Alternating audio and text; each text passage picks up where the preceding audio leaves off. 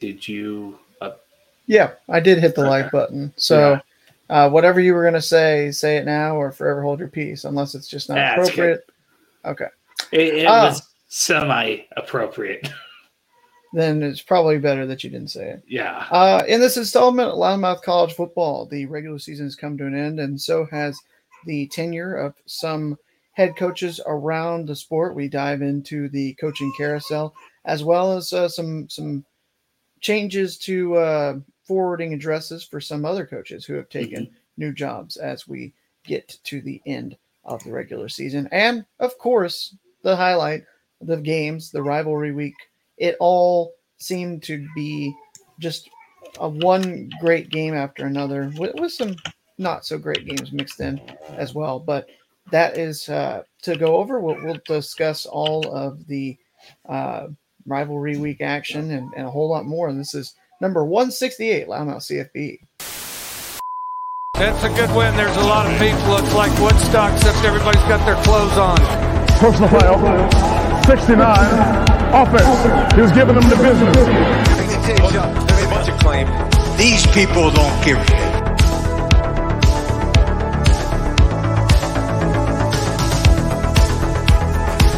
Love you, honey. So welcome. I am BJ. That's Cam over Hello. on my right. Tyler will be in here literally almost any moment now. We just heard from him. He had just gotten home. He was traveling to Ohio on Wednesday. That's why he wasn't here. He was traveling back from Ohio today, and he should be with us momentarily to be part of the show. But Cam, since I haven't had a chance to really sit down and talk with you, how was your Thanksgiving? How did it go? Yeah, it was really good. Really can't complain too much. Me and a few of my friends and stuff here, we just did a little Friendsgiving. What about you? How was your Thanksgiving? Oh, it was good. I worked for the morning, got double time. That's why I'm not upset with it. I get double comp time. So I worked for a few hours, got to leave by lunchtime, went home, cleaned up, and we went to have dinner with one of my brothers is one of my brothers, not in-laws, but could be considered as such at this point. Probably future one day. in-laws, potentially. Yeah, that was. But so we had dinner with them and watched the Cowboy game, or from about the halftime on. We got there just in time to see a little bit of the last little bit of the first half. So. Yeah, pretty historic day. Deron Bland, fifth interception return for a touchdown this season, which is a new NFL record. Nobody had more than 4 pick sixes in a season before Thursday. And yeah, he's been off to a great start. Yeah, and he did it in 11 games. In fact, not everybody talking about all the the extra game added on the end of the year. Well, this was done even less than the 14 game seasons that they used to have in the NFL. So this is a record that's probably going to be really tough to break if I had to guess. Yeah, so just kind of that had another broadcast Friday, had a game that went our way. So we're still live, going to be playing some December football. And nice. Yeah. And then that's just always good. Sat back and relaxed and watched some great college football.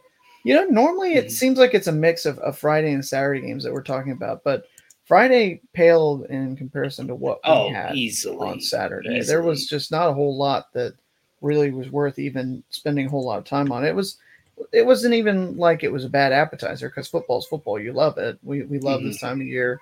You love to see it. Mm-hmm.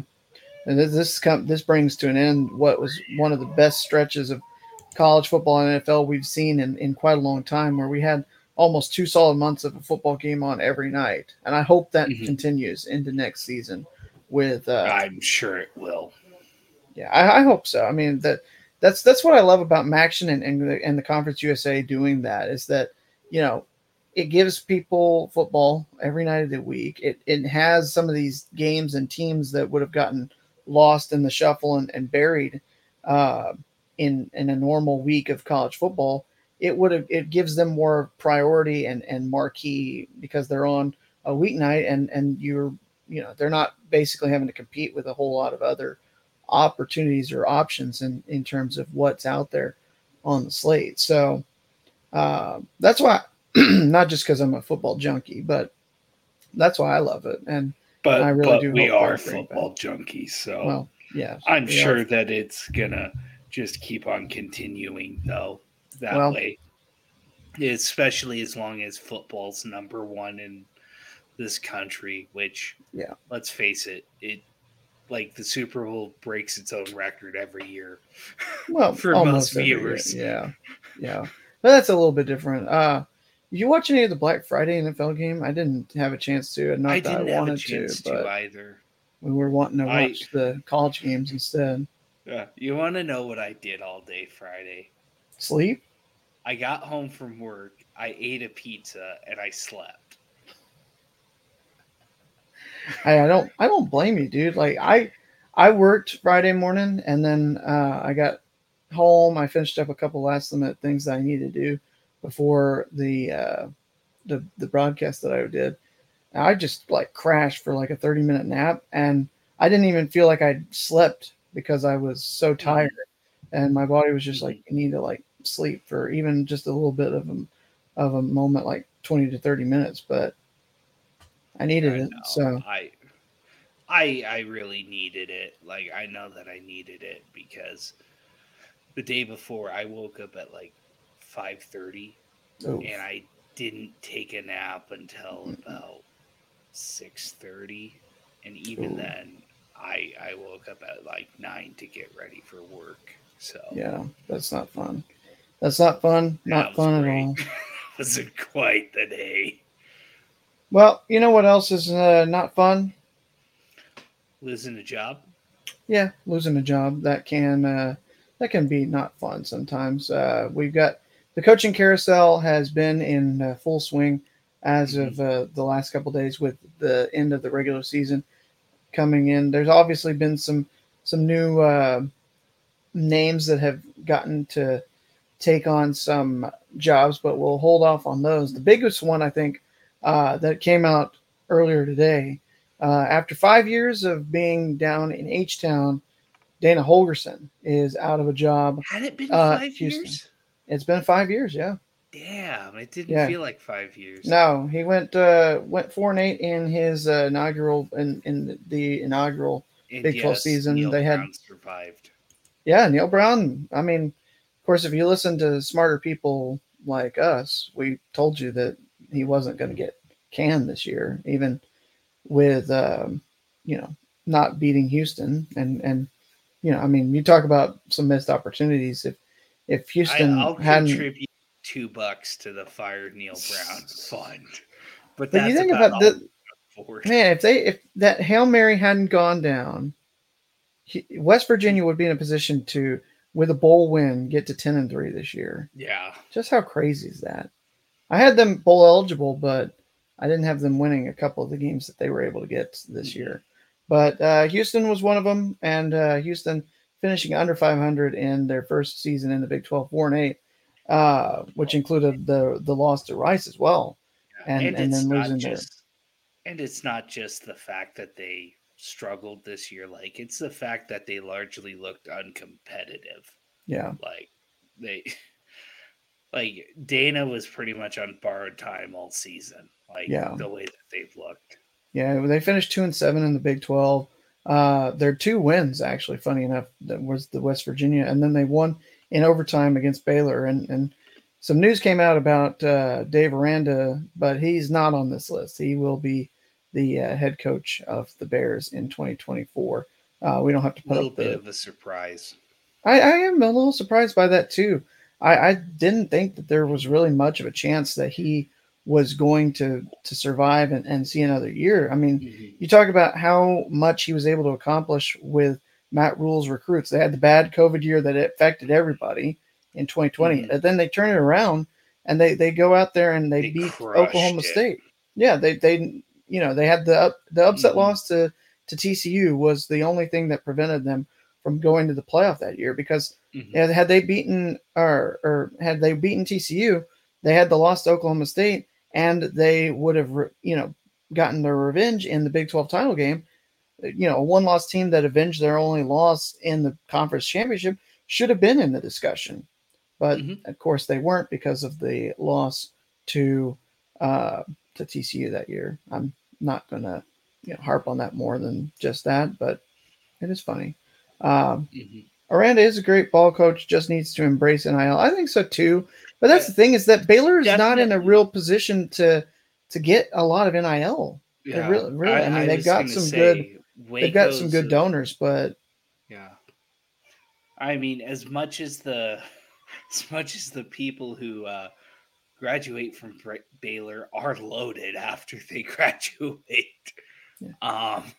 I mean, that maybe they can just send out like a proclamation to all the Baptist churches across the state and say, hey, for every money that they put in for the church as part of the contributions goes to Baylor NIL fund. Yeah, 7.5% or something like that. All right, that's horrible. I'm not trying to make that a joke.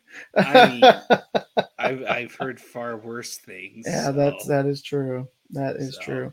Probably said far worse things. So nearly $15 million owed to Dana Holgerson, but if Dana gets another job, they can lower that amount. The other big name that is gone here on this, well, they call it Black Sunday. You had Black Friday on Friday, Black Sunday or maybe Pink Sunday. How many coaches have been losing their jobs? Let's go with Pink Slip Sunday. Pink Slip Sunday? Okay, I like that. Not really surprised here as well, but Tom Allen is done at Indiana. I'm surprised he lasted this long. 3 straight losing seasons after how good they did in 2020 was the nail in the coffin. He had led Indiana since 2017 after he had been their defensive coordinator the year before, won 33 of 82 games as Indiana coach, and they dropped their last 3, including the game at Purdue to finish 3-9. Ever since the end of the 2020 season, when they went 6-2 in the COVID shortened year, they were 9-26 overall, including a record of 3-23 in Big Ten play. And it still pisses me off that one of those 9 wins was the Western Kentucky game last year. That was my upset of the my upset special that week. Yeah, I'm not gonna forgive Tom Allen and them for winning that game. So it kind of surprised me because after the COVID season, it was clear like he hadn't done a good job of recruiting, bringing that talent back in to Bloomington. And losing Penix to the transfer portal was also really not going to be something that helped him out. I mean, especially when you see how much he was able to improve and just really, turn himself and what he was able to do for Washington. That was kind of just like, seeing what Penix did, staying healthy and being in a different system, I think was kind of the death blow for Allen at Indiana. Yeah, like it was clear that he was misusing the talent there.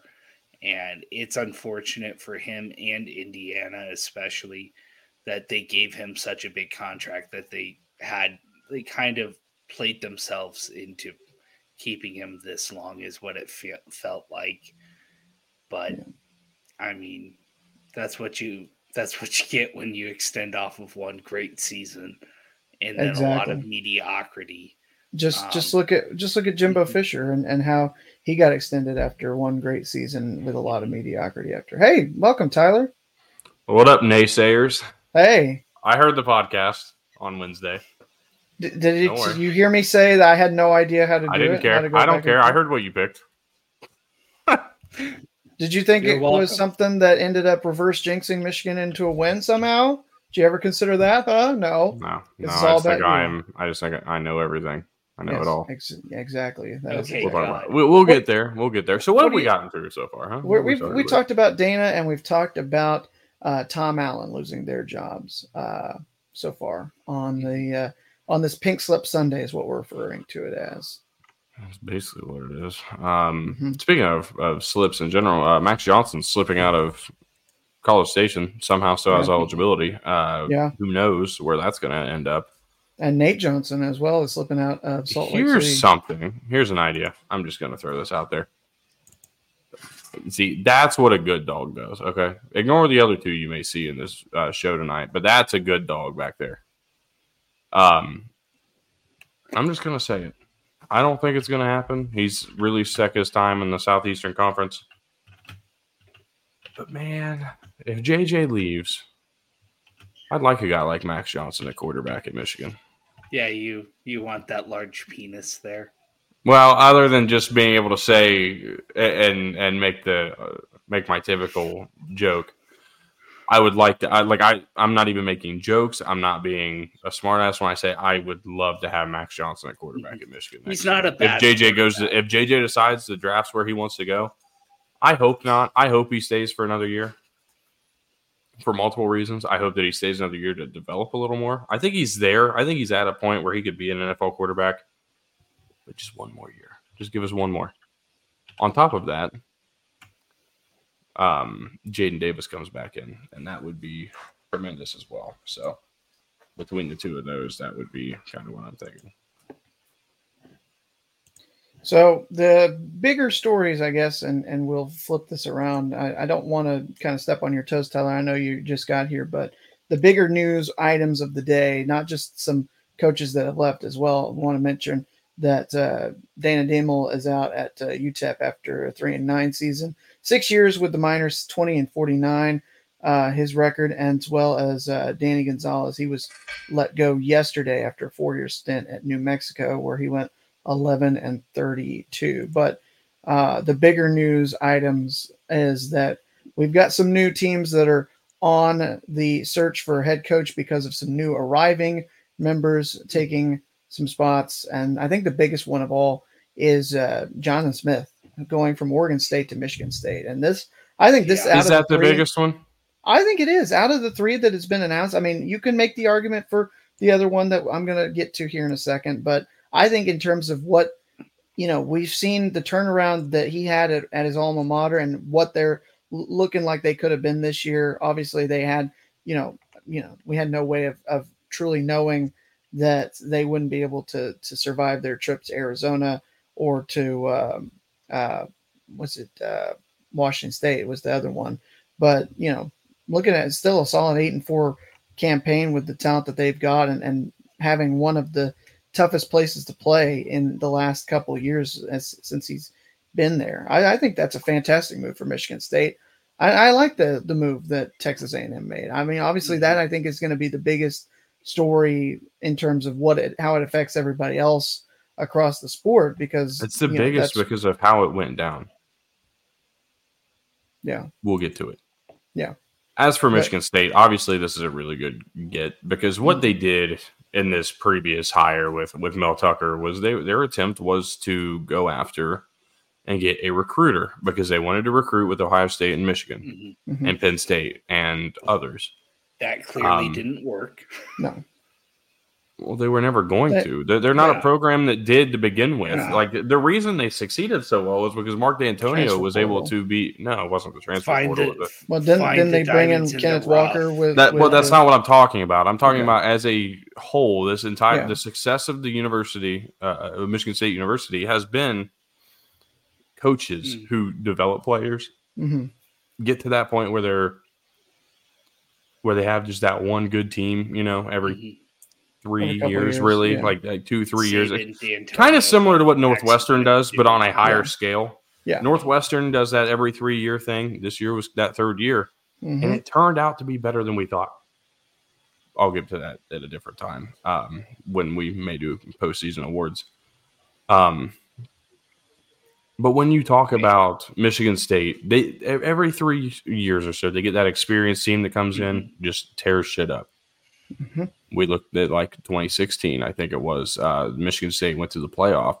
2015, yeah. 2015, my bad. It was year two. Yeah. There was a 2016 is what they wore on the jerseys, but it was 2015 regular season. Michigan State goes to the playoff. They got beat, but that was probably I think that was the year they were looking for in 2015. Because 2018, you go into 2018. 3 years after Kirk Cousins had left, and they had all that success. Yeah, it was. They had the year, the 2011 and 2012. It was Connor Cook. Connor Cook. Oh, that's right. Yeah. And Kirk Cousins, it took him a few years. He finally got it going. And really, I mean, Kirk Cousins was the backup to Keith Nickel, remember? And then Kirk Cousins took over. Nickel moved to wide receiver. We see the Hail Mary that was completed, quarterback to former quarterback. Enough. You're not doing that shit. Like, Michigan State's on that, like, trajectory where they just have those good years. Now they have a guy who, again, much like Mark Antonio, they were getting to a point where they were just really good every year. And the ability to be able to compete in the new Big Ten, you're going to have to do that. And I'm not saying that the teams that are coming over are going to be world beaters, because USC has a lot of work to do to even be a Big Ten team and be a competitive one at that. I mean, they're going to look at –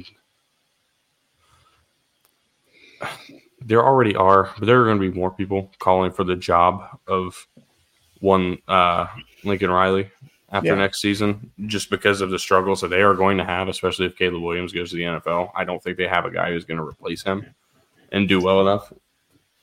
It's driving me nuts. But they're not going to be that good. UCLA's, I don't think they're going to be that good. I don't know what the Chip Kelly hot seat radar is right now, but I would say after getting skull drugged last night the way they did, I would say it's probably raising again. Probably. Oregon and Washington, are they good enough? Like, look, I understand Washington's a really good football team this year. I really do. They're not a physical enough football team to go in and hang with some teams at their best. This year they are, I think, because of how good they are. That's a different topic of conversation. Like, how good they are on the field and how high-powered of an offense they have is something that keeps them in games. But I don't even know that Washington beats the most physical of teams. I don't think they beat the Georgias and the Michigans and even the Ohio States. No. Oregon is probably the most physical of the four that are coming over. Yeah. However, they don't have the weapons to match the physicality. They have good players. They have Bo Nix. And they have Troy Franklin. They have Bucky Irving. I wasn't going to go Bucky Irving route, but I agree with Bucky Irving and Ferguson, the tight end. I've really enjoyed this Oregon team this year, but I don't know that Oregon is quite there yet either offensively. Or well, I wouldn't say offensively, but just physically. We find all that out next year. Dan Lanning's probably got the Oregon at the closest out of anybody, if I'm being completely honest. Absolutely. And that's perfectly fine. That's a thing that's going to happen. So where Michigan State expects to be, sorry, I have to open the doors for Emily to get in with the dog because she didn't want to just take my phone. That's all it right. opens the door for Michigan State to be perennially good, 8 to 10 wins, right? And what we're looking at as the new Big Ten. Big Ten. Sorry, I had to make sure somebody didn't piss on my floor. You're stepping away for a sec? No, I'm not. I just had to make sure that one of the dogs didn't urinate on my floor. Yeah. If I didn't make that clear the first time. No, I thought you were stepping away because of the... They didn't, so I don't have to. Okay. And nice how that works. Gotcha. And the new Big Ten, Michigan State's going to be just fine. I think we're not going to have to worry about what Jonathan Smith's going to do. He's proven what he did in just a few short years. The only thing I can see going bad for him is just the rap that Michigan State's got over the last couple of years of Mel Tucker and what they lost. It's going to take a while to rebuild it, I think, because truthfully, like I said, they brought in a guy who they expected to be a recruiter. Yeah. Well, he's not he didn't recruit well, and he also didn't coach well. So when you're getting double whammied of failure, it kind of makes it a little tough to. This is just a hell of a time right now. That's all. When you're getting double whammy with failures, it makes it a little more difficult to go forward. Yeah. So okay, I mean, you two quit. Callie Kennel.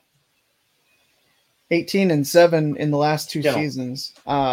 for Jonathan Smith. I mean, his record, because of how much how much work was put in the first 4 years, he ended up finishing at 34-35 with the Beavs. But I mean, look at that. He was over 500, but for what? I mean, he over half of it came in the last 2 years. Yeah, his first 2 years were they weren't great. They were miserable. But his last 2 years were great. That's what I was saying. Yeah, and you've got this team at a level they weren't even that good. Like their best years of my lifetime. 2000. I wasn't. I was alive, but I was like when 6 he was months the old. quarterback. Yeah. What am I gonna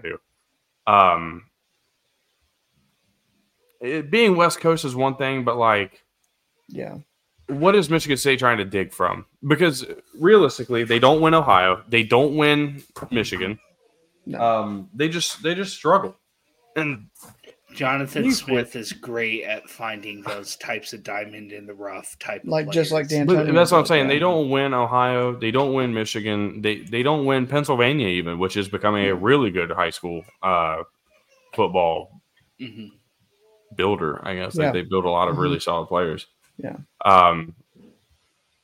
But he just does a really good job of making guys better, his players better. I mean, there are guys at Oregon State right now who you would never know if it weren't for Jonathan Smith.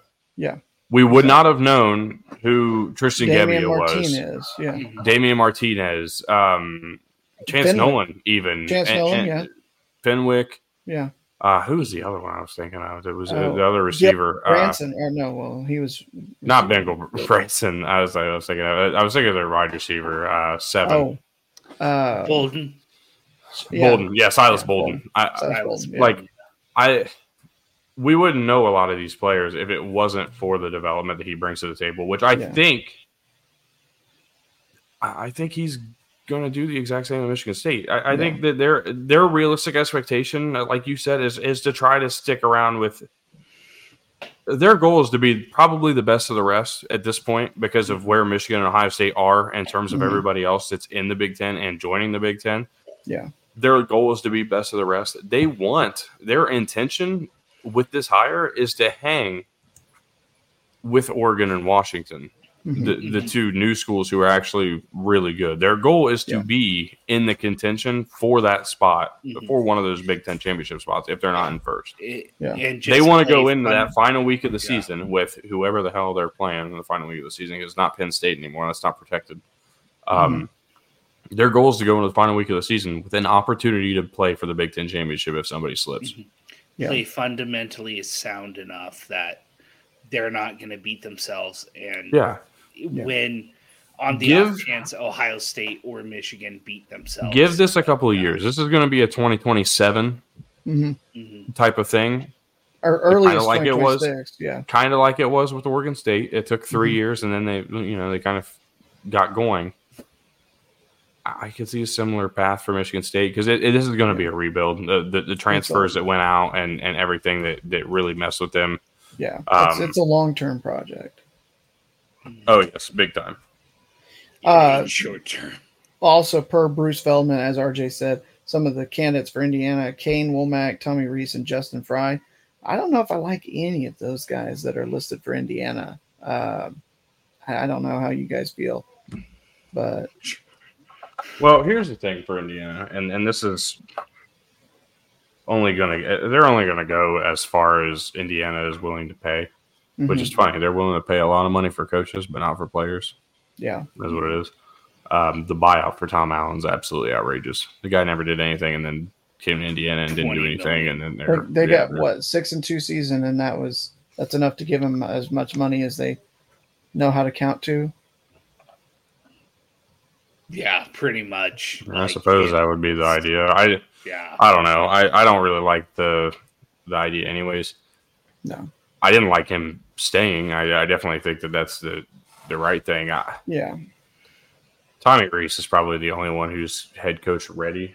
Yeah. I don't even think that's true. No, I don't think so. I was going to say even that's a stretch though.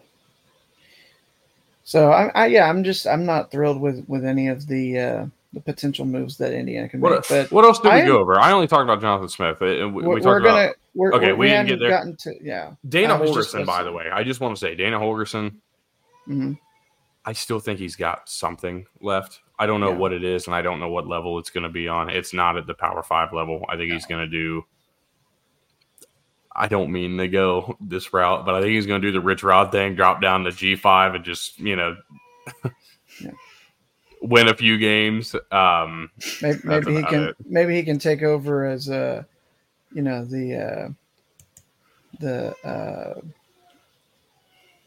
drew a blank.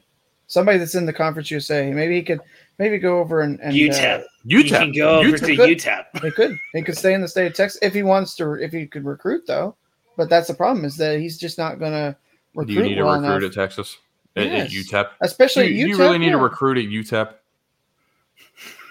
Dude, you're not going to recruit well. I'm from El Paso. You're not going to recruit well. Every kid that wants to go to UT and can't get in just adds a EP at the end, and they're starting to add the SA at the end. I was going to say they'd add SA before that, or even it's a true shame at the minor league levels. But all right, the big one of the day, because there's two. I guess we could, since we're going to spend more time. Can we go back to Oregon State real quick? Yeah, go for it. It's your show. Oh, I know, but I do want to get them. I want to talk about them for a second because who are you going Man, where are you going to go with this? They're in a really bad spot too. Literally, hang on, let me find the right soundbite for this. Is it here? It may be. There's somewhere in the. Oh. I will say there's a lot of. It's not. I need BJ to add a specific sound clip, and he knows exactly what it's from. It's one of my favorite segments in all of radio. So if that can be added, we'll get back to that. Oh, hold on. Is it this one? Oh yes, it is. Hang on. So when we talk about Oregon State football, who died today? Oregon State football died yesterday. This is unfortunate, honestly, because they're a school that is completely out of any conference conversations right now. The only conversation they're having about conference is as to whether or not they are going to merge with the Mountain West. Yeah, like that. That's the only thing coming about of the Pac-2. I don't understand how this is going to work for Oregon State, because you are a conference that is you are a school that's basically dead man walking. You don't know what your future is or where it's going to be. Mm-hmm. Does the Mountain West really get better and get the ability to stay at the P5 level by adding or be at the P5 level by adding Oregon State and Washington State? I don't know. Mm-hmm. I don't think so. Not based on history. The better team out of the two based on recent history is Washington State. Mm-hmm. I don't care what happened in the last 2 years. You look at the last 20 years, you know what? I'll say the last 30 years, Washington State's had more success than Oregon State consistently. Mm-hmm. Yeah. They both made their Rose Bowls. They both done their things. But Washington State's been the better team more consistently. Yeah. I don't know what the future holds for Oregon State. I don't know what the future holds for Washington State. Who knows? They've got to make a hire that's going to be worth something. I don't know how they're going to do it. I don't know what the route is that does that for them. But I feel bad for them, honestly, because they've definitely been left high and dry on multiple occasions now in a row. Yeah. It's a frustrating spot to be in. I really couldn't even imagine. Worst possible timing that it could have happened for Oregon State, especially do we even know what their schedule is going to consist of next year? I know that they were in not talks off the top of my head. I know they were in talks to try to preserve the Civil War. I know that's not what it's actually called, but that's what we refer to it still as such, because that's the name that the name rivalry is known most prominently by. But I don't think that they have actually locked it in, just like Washington State have. Yeah, as of yet. So, are they going to be playing like a mostly independent type schedule, where they're going to, are they going to be playing Oregon's? Are they going to be playing Washington State 6 times and like 5 other opponents or something? Here's how unknown it is. Mm-hmm. FBSschedules.com typically the most reliable for future schedules, Yeah. has 3 games listed. Okay. August 31st, Mm-hmm. Idaho State Bengals. Mm-hmm. September 7th, on the road at Boise State. Okay. And then Could be a conference game. September 21st at home against the Purdue Boilermakers. Okay. So we've got 3 That's down, 9 to go. We know one of them is going to be Washington State. So actually it's 4 down and 8 to go in some form or facet. Yeah. But we're a little over a quarter of the way there. And we're less than 12 months out. I was going to say we've got like the schedule should be like out in normally the schedule's drop out down to March. the big sky. I don't think that's what they want to do. That'd be even worse than going to the Mountain West, in all honesty. Yeah, easily. But hey, it's going to be really interesting to see what they're going to do, not just for scheduling, but for head coach. Yeah, they could promote, try to bring up Barry Odom, Brent Brennan, I should say, from San Jose State is another good option, like RJ's saying. But I think out of the two, I was listening to something earlier today, and they talked about potentially promoting their defensive coordinator because he's one of the guys who's like Jonathan Smith, kind of spent his whole career there in the Pacific Northwest, knows how to recruit it well and all that kind of stuff. Yeah. And is typically good at finding the diamond in the rough type of players to help them build and continue to do what Jonathan Smith has been able to do, where it's like never going to be the most talented team, but they're going to have heart and they're going to play you very well, very smart, very fundamentally sound, not beat themselves. Yeah. Well, we'll go ahead and move on to what the other additions are. And while we're waiting for Isley to get back, I guess we'll go ahead and tell you Jeff Lebby, Oklahoma's offensive coordinator, is now heading over to take the place of Zach Arnett at Mississippi State. Obviously well known for his offensive prowess and offensive mind. There's still some kind of, maybe some warts about him and his connection to Art Briles and him being the son-in-law of Art Briles and being on that staff.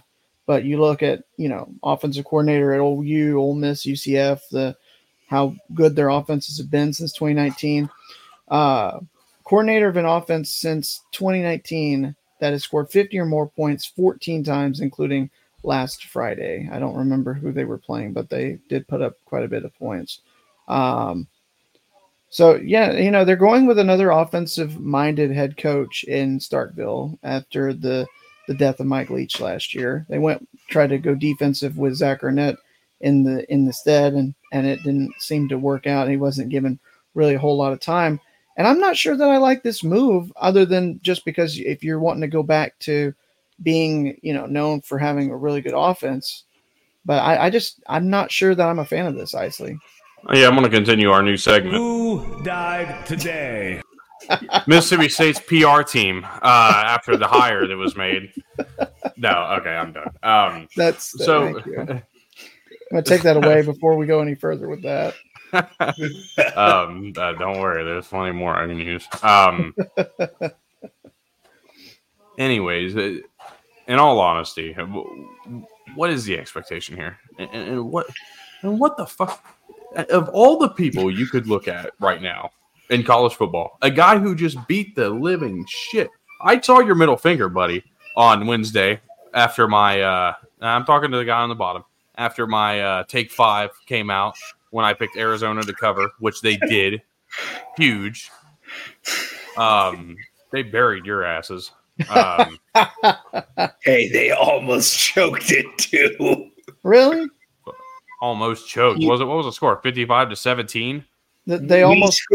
We scored like 20 of our points in the fourth quarter, though. They almost choked on the dinner roll they were scarfing down in the fourth quarter because they didn't have to worry about anything else going on in the game. at the end of the day, I saw what you said. But there is a guy in Tucson that you played earlier this year. Yes, please, for the love of God, take Jeff He's doing an amazing job. You want to? I mean, I know it's kind of lateral because Arizona's probably in the better spot right now, but you couldn't do that. I mean, you got rid of Zach Arnett to bring in an offensive coordinator who I don't think's ever been a head coach. Don't think so, no. And he has not. I've got his history. What's funnier than this? What team did he just join? What team is it again? Mississippi State. Mississippi State. What team was he the offensive coordinator for 2 years ago? Ole Miss. Okay. Yeah. Interesting. Fifth full-time head coach at Mississippi State since Dan Mullen left for Florida after the 2017 season. That's just ridiculous. Let's play a game here. Let's play a game called Who He Coached For. Actually, who coached for Mississippi State. Yeah. So, since Dan Mullen, I would assume, what was it, Joe Moorhead? Yeah, I think Moorhead. That was the first one. And then obviously we know we had Mike Leach. Yeah. And then we had Zach Arnett. And now we're going to have Jeff Lebby. So who's the other one? What am I missing? Let's see. Did they give a year to? You said fifth full-time head coach? That's what I read. Let me pull that back up. And while we get Cam to figure out his situation. Fifth full-time head coach since Dan Mullen left. So it was Arnett, Mike Leach. Obviously, Moorhead was one. Lebby. Who's the other one?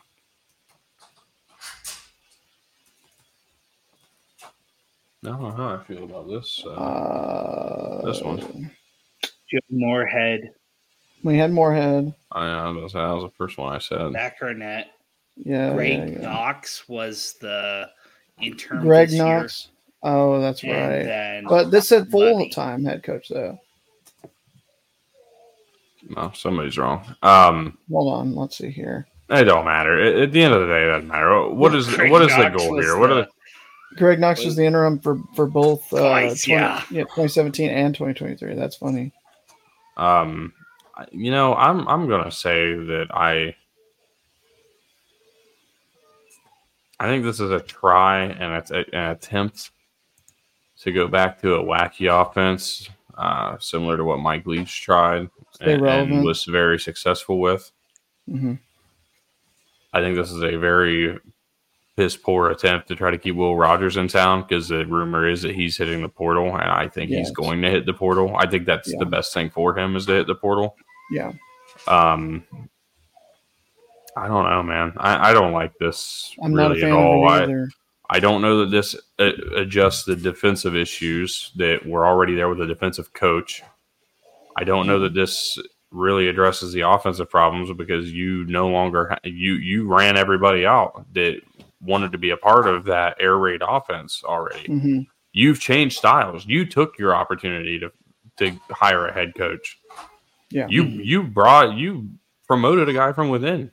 Well, you had the same amount of time, and I don't say this as a joke or anything. Like, no, it was like what? While 2 weeks it in sucked, between, right? it was the dead center of their final game, which they won, might I add, with Mike Leach against Ole Miss. Yeah. And their bowl game, which they played against Illinois. It was right in the middle. They had 2 weeks, I think, between both. Yeah. Maybe a little bit more one side or the other. Yeah. If that was going to happen, I don't say this in any way other than just I'm trying to say matter of factly. If a head coach was going to pass away, anybody, there's not a better time for that to happen. Right at the beginning of the offseason, you get the opportunity to make that next move. And while it may seem a little brash, the sport continues to move on. The sport moves forward. Yeah. So if you were looking to save anybody or give yourselves a PR boost, which you've now taken away a year later. Now I'm not kidding. Like when you bring Art Briles to your sideline, like I don't care if you have any relation to him. Like that's still a problem today. I mean, we understand what had happened.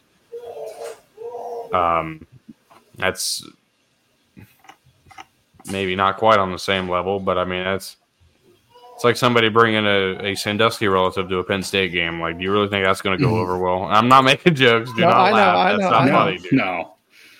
Stop it. It's not funny. It's not. I'm really not trying to make jokes, but that's what the equivalent really is. And especially because it was already an Oklahoma rival. It was already a team Oklahoma didn't like because that was the guy who was really giving Oklahoma the run at the time this all went down. Yeah. That's a sore subject. Yeah. And Levy was part of that Baylor staff too, as well. Yeah, well, I understand that. So I don't care what the past is. You just can't do that. Yeah. You bring him into Mississippi State, you're trying to rekindle an old flame with a weird offensive coordinator or a weird offensive system, and I'm telling you, it's not going to work. No. It's not going to be the same. Jeff Levy may not have it. Well, I think he's going to because I think the contract is, in a sense, that is going to be a little tougher.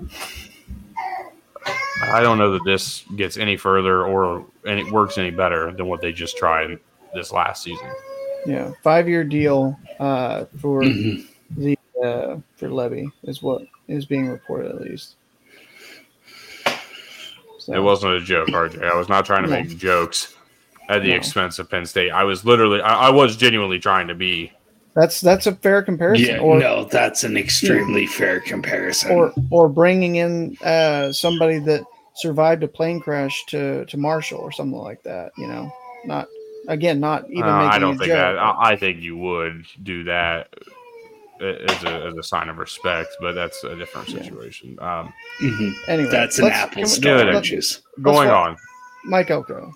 Mike Elko, Texas A&M. Which look, I've been. I think I've been telling you this all season. Yeah, I have been saying this all year. Duke wins. We've talked about it for a couple of years now. Ever since he took the job at Duke. Well, I don't know if we said that. It took some time. It took realizing that this was actually a good coach. And I was to say, developing. I think we talked about it as if he had success and they won't ever decide to move on from Jimbo, or if Jimbo took another job, well, yes, it would be prime candidate number one. Well, yes, absolutely. And I'm going to say this about somebody else in a different regard here in a few minutes. It may be homerish, but we'll get there when we get there. Yeah. The way that Mike Elko has carried himself and the way that he's brought himself into this Duke University program, he is already a beloved head coach at that university. What he's done. Yes, you could be like, oh, well, you got carried on the back of Riley Leonard. Bullshit, dude. If you saw the level of play that Duke defense took from year before, was it year one? Was he there in 2021? I thought he left. I thought he left after 21. But nonetheless, the turn that they went from 21 to 22, that's a huge improvement. And it wasn't like they went to the portal and got a bunch of guys because they didn't. Duke doesn't do that. They're not really capable. Like the fact that Al Blades came in, the fact that Al Blades transferred from the U to Duke, that's as much as you're getting. Was his first season. That's what I thought. I thought his first year because he left. No, because he left. He left in 2022 because DJ Durkin, his first year was last year, and Durkin was the one that replaced him. Okay. Anyways, most ethical coaching staff ever. We're not going there. From 21 to 22, year one under Mike Elko was one of the most unbelievable turnarounds for a program on that level without using the portal. They didn't use the portal. They just aged, experienced, got better, more mature, and learned how to play some fucking football. Mm-hmm. And that defense has been phenomenal all season long. The last 2 years, they've been improving game in, game out. Their offense has gotten better. And what they did without Riley Leonard was arguably just as impressive as what they were doing with Riley Leonard. Yeah. They got their first win over Clemson in 20 years. Mm-hmm. And they did it at home in Wallace Wade Stadium. And that set up the tone for this season. And if Riley Leonard wasn't hurt, you would argue. They would have won more. Mm-hmm. You could argue Duke would be ahead of Louisville. Yeah. Because they probably would have won that game. Yeah. I think they would have won that game. I think so too. But, we can't go back and change that. Absolutely. Yeah. But what we can say is that the improvement, the turnaround, the way that this Duke program is looking now, even with David Cutcliffe, they were not that good. No. This took It takes somebody really special to be able to do that with this program. There's a select few that can do that. That's why Jim Harbaugh was so sought after at Stanford. He built Stanford into what it is, what it became, and David Shaw had his opportunity to leave too. Mm-hmm. It's not like David Shaw's a bad coach. The flame burned out. That's all that happened. Yeah. And now Troy Taylor's trying to pick up the pieces. And Troy Taylor, I think, can do it. But that's another conversation for maybe in the offseason. Mm-hmm. There's a reason that people are respected for doing that. Pat Fitzgerald was so respected at Northwestern. Everybody was like, well, he's probably never going to leave because he's an alum. But if he would have done a good job anywhere he went. And I think David Braun's a guy who, with what he just did this year, should be sought after too. And whether he or not he wants to leave is a whole nother question. Yeah. There are a select few people who can do what Mike Elko just did for 2 seasons. Yeah. And that's why they want him at A&M. One, because we already know what his defenses look like at A&M. 2, the resources are now there. He did what he did with little to none at Duke. And I say that respectfully. I'm really trying to. I don't mean because I'm not trying to degrade what Duke is, but you have to understand what you are, and what you are is what you are, and what you are is not a football school. Mm-hmm. You're a basketball school. I don't know how Duke's good at anything because of how much they put into academics and how much you have to be up there. Smart. You got to be the best of the best in high school. Yeah. Taking the most unbelievable college courses to even be thought of. Yeah. A lot of people have to transfer into Duke after 4 years of college. Yeah. Mm-hmm. Like, it's hard to do that. Yeah. So to be able to go and turn this program from what they were to what they are at the end of 2022, nothing shy of one of the more impressive jobs in college football. Had Riley Leonard not get hurt, Mike Elko would be my coach of the year in college football because I think that the record would probably say that. Just saying. I think so too. And the thing about it is and you wanted to talk about it. There was so many things that happened in the 30 minutes that we knew about. There's only one thing, and people are forgetting this. But there's only one thing that reminds me of this. Everybody's talking like, man, I haven't seen anything like this and Lane Kiffin, or not Lane Kiffin, but hang on, Greg Schiano. Can I get to it? Can I lead up to it? Okay. I've scrolled Twitter all day today. People are like, "Oh man, I've never seen such a huge backlash from a fan base in my life." We had like 10 years ago, Greg Schiano didn't get blackballed from the Tennessee job by the fans. Is that really 10 years ago? I thought that was just before. I was gonna say what's his face that came in and was putting money in the Walmart or in the McDonald's bag. Oh, Jeremy Pruitt. Yeah, I'm pretty sure I thought it was before Pruitt. Yeah, I thought he was hired to be the next coach. Maybe so. After but that's still 7 years ago.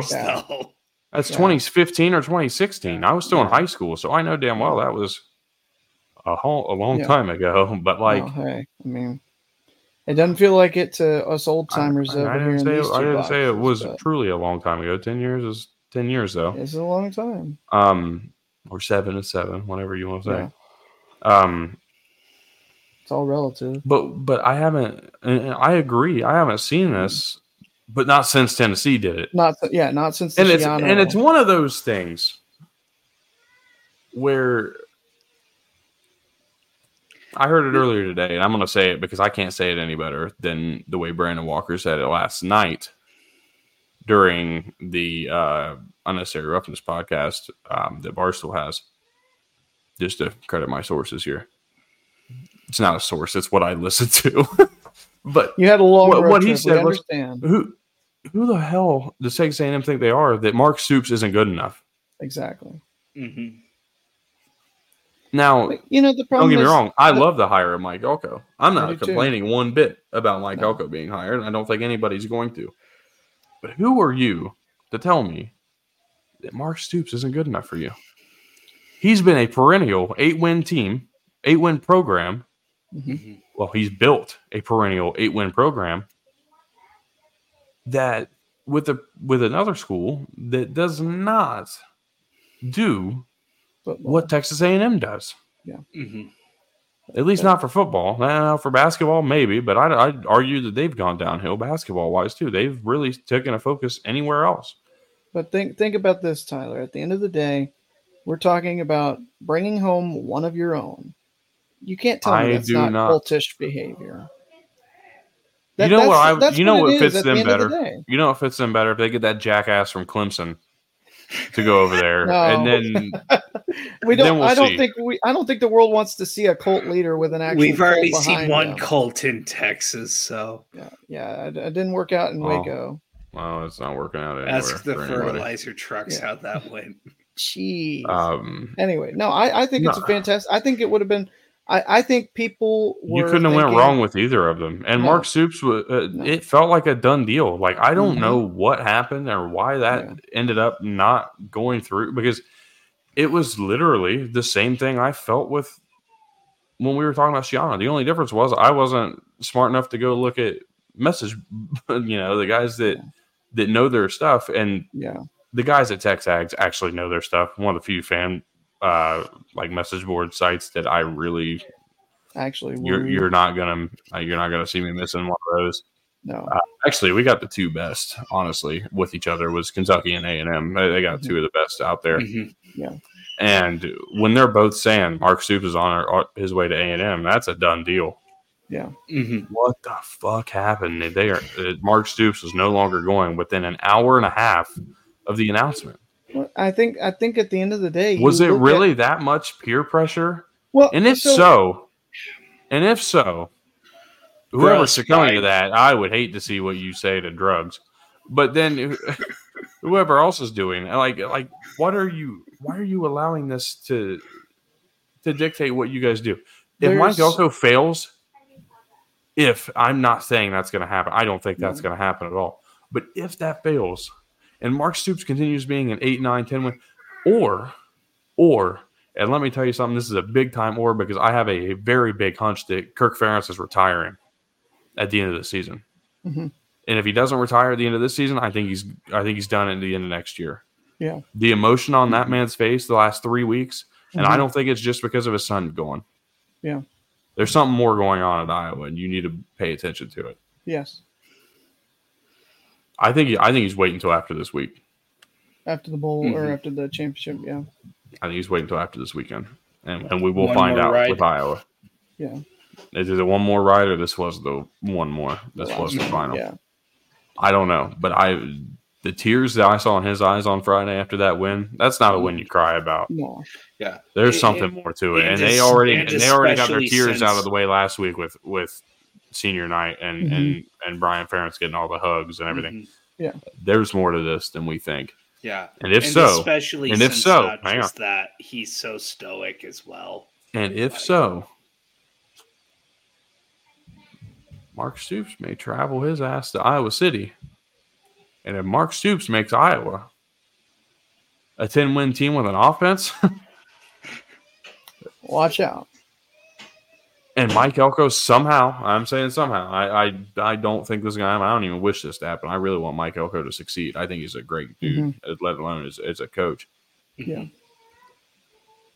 Man, they're going to look really, really stupid because I'm telling you right now, Tennessee looked really stupid when Jeremy Pruitt got caught handing out money in McDonald's bags, and Greg Schiano is running a really good program and turned Rutgers completely around.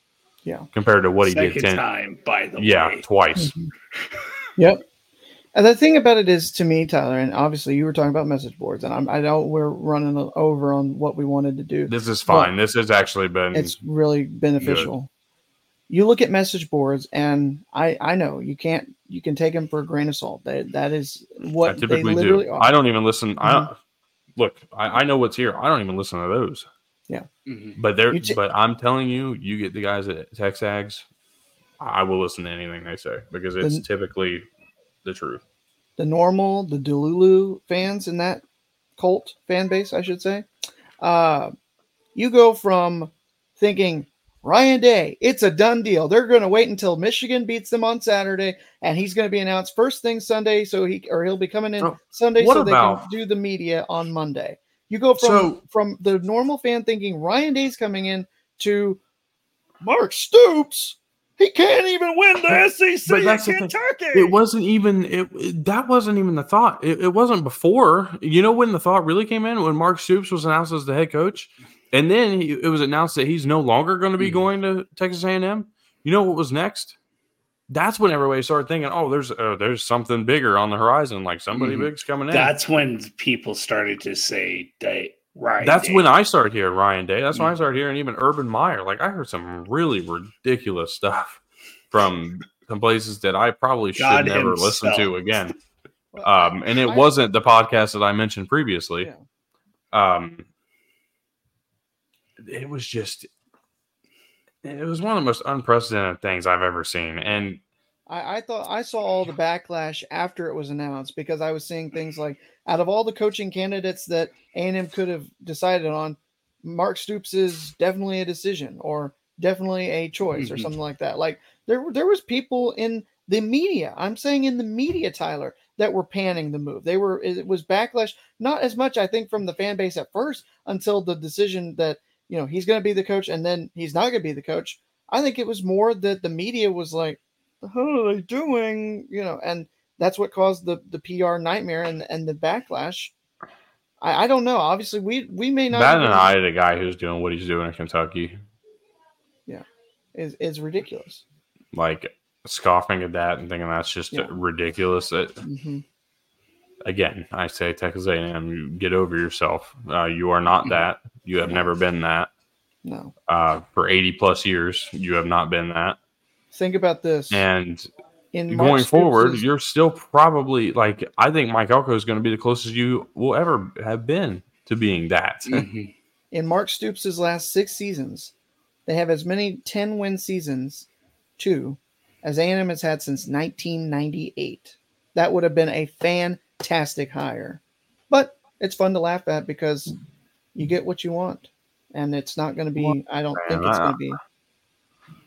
think it's going to be much better than Mark Stoops. I think he would have been a fantastic coach. No, I don't think it's going to be much better because I love Mike Elko. I think Mike Elko is going to do that. I don't want Elko to fail either. I'm just saying I think it's just fun. But isn't that a tough spot to be in? Like, especially for you, because you're from Texas. You get how the rivalries work. You're not an A&M guy. You're probably the furthest from it. Yeah.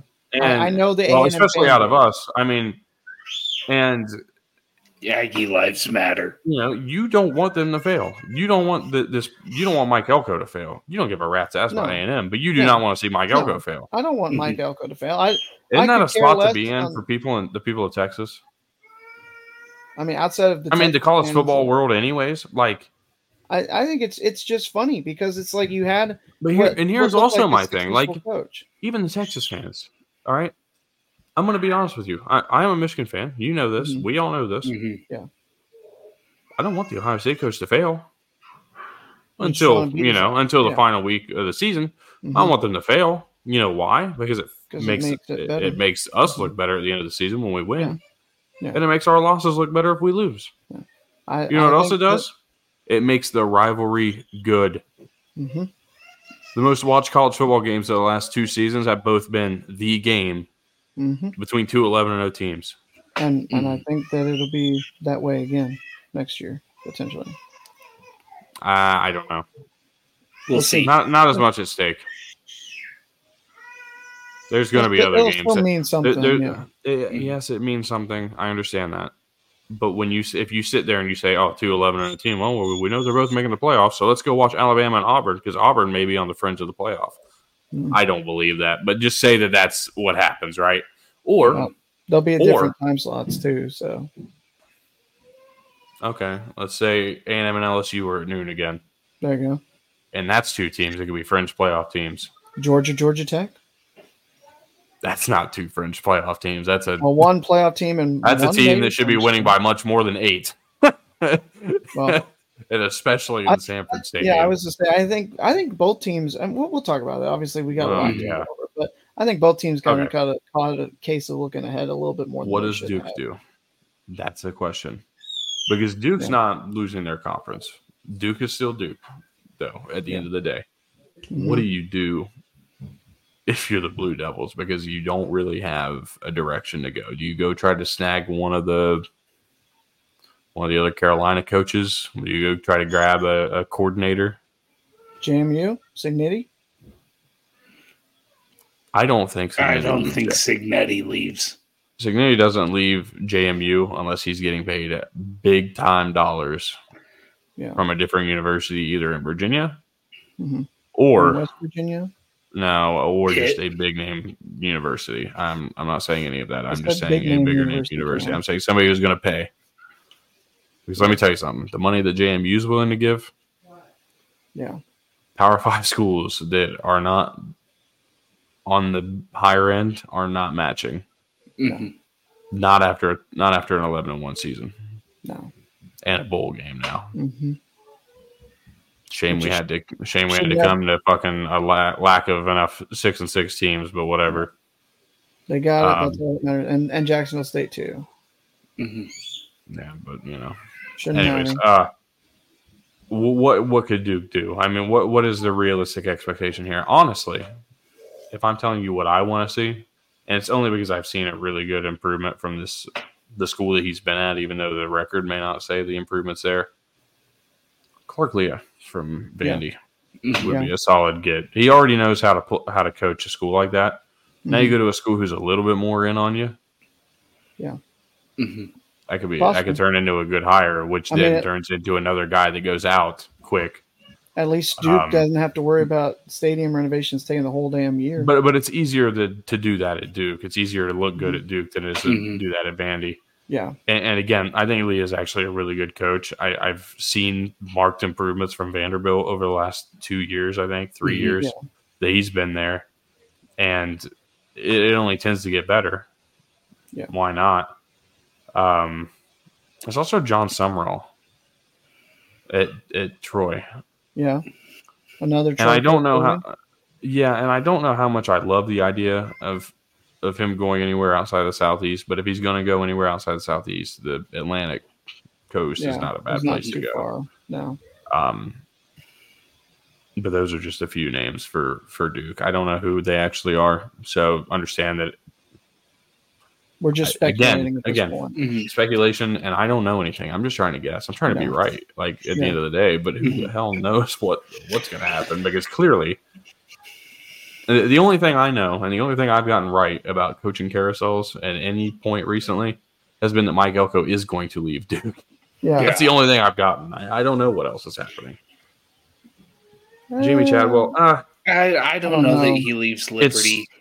Jamie Chadwell is too unique of an offensive coach to work that out at Duke. I think it's going to require a little bit more. Now I know he's at a private school right now at Liberty and doing what he's doing off the heels of Hugh Freeze. Let's see what happens in a couple of years with Liberty with Chadwell at the helm. Yeah.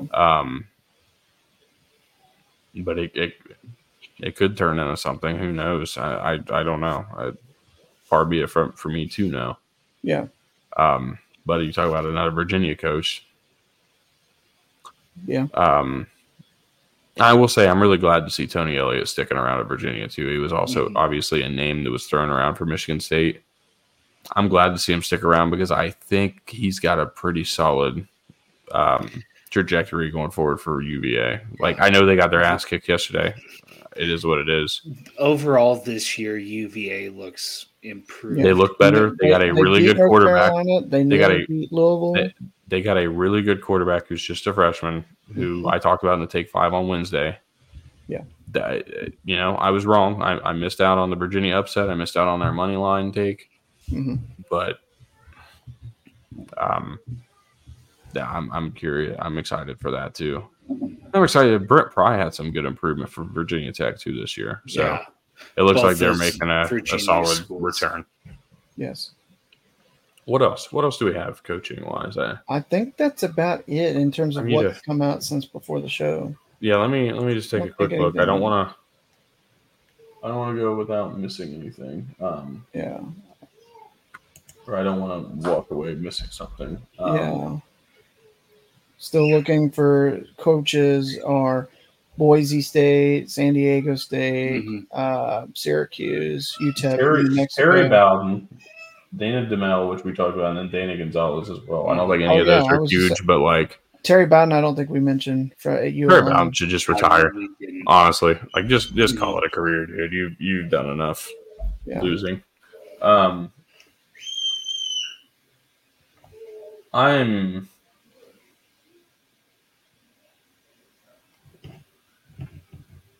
I'm genuinely surprised that Dave Aranda just got retained.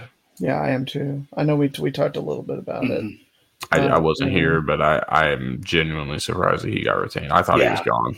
He should be gone. That was a terrible year, and I don't think it gets better next year. No, and to make the scapegoat that it was the defensive coordinators is ridiculous to me. How's a defensive coordinator when you are the defensive coordinator? Like exactly, you are the one right? who's the leading, acting defensive coordinator, or whoever's the title, the name of the defensive coordinator. But I think the thing about it is, and I hope that I'm wrong, because I think he's a good coach and could find some success again. But they've got to do something better with our NIL and the recruiting. That 2021 year was fantastic, but it was a lot of Matt Rule's recruits that were still there, and now you've seen a lot of them leave, and what they're 6 or they're 9 and 17, something like that. Yeah, and before you had gotten here, BJ and I had talked about it, and it's 100% the NIL type of stuff. We haven't seen, even though there's a lot of wealthy people who have graduated from Baylor, we don't see them exactly backing up the Brinks truck to the school to bring in. Well, it's not only that. Aranda, much like Dabo, hasn't attempted to utilize that to his advantage either. Yeah. So he's lost far more to the portal than he's brought in. Yeah, I think it's going to continue that way. The portal's going to be open for business in a big way this offseason. It's going to be fun. Like Evan Stewart, that's a big time name that I think is going to the portal. Will Rogers is another big one, probably. But Max Johnson, Jake Johnson, this is going to be a huge. Nate, my bad, I said Jake. This is going to be a huge. It's going to be a fun portal.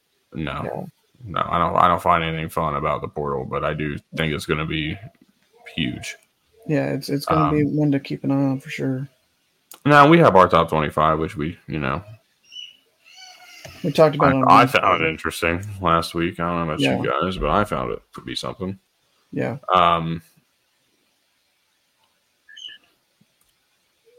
But I want to talk about this real quick. The ESPN FPI after week 13, which is after yesterday. Mm-hmm. What the fuck? What? Where is all sorts of fucked up? Where is Penn State a top 14? Where is Ohio State ahead of Michigan? After a head-to-head loss. How is Oregon 10 spots ahead of Washington when Washington's already beat them? Like I know that we think Oregon's better, but like LSU shouldn't be 10. A&M shouldn't be. What is the FPI? Football Power Index, right? Yeah. This is a power ranking, right? Yeah. Didn't we just see Michigan beat Ohio State? I think it's a neutral site thing, but even then, I don't know that I agree with this. This is ridiculous. Like, I don't think Penn State does anything to beat any of the teams they're ahead of. No. Mm-hmm. SMU at 20, though. Look at that. That's interesting. Yeah, but Preston Stone got hurt yesterday. Oh, dang. I didn't hear about that. I didn't see that. Yeah, he went out with a knee injury. I'm pretty sure he went out with a knee injury yesterday. I actually really need to do some looking on that because that's killing my happiness today. It's definitely going to kill your hopes for Wednesday, I'm sure.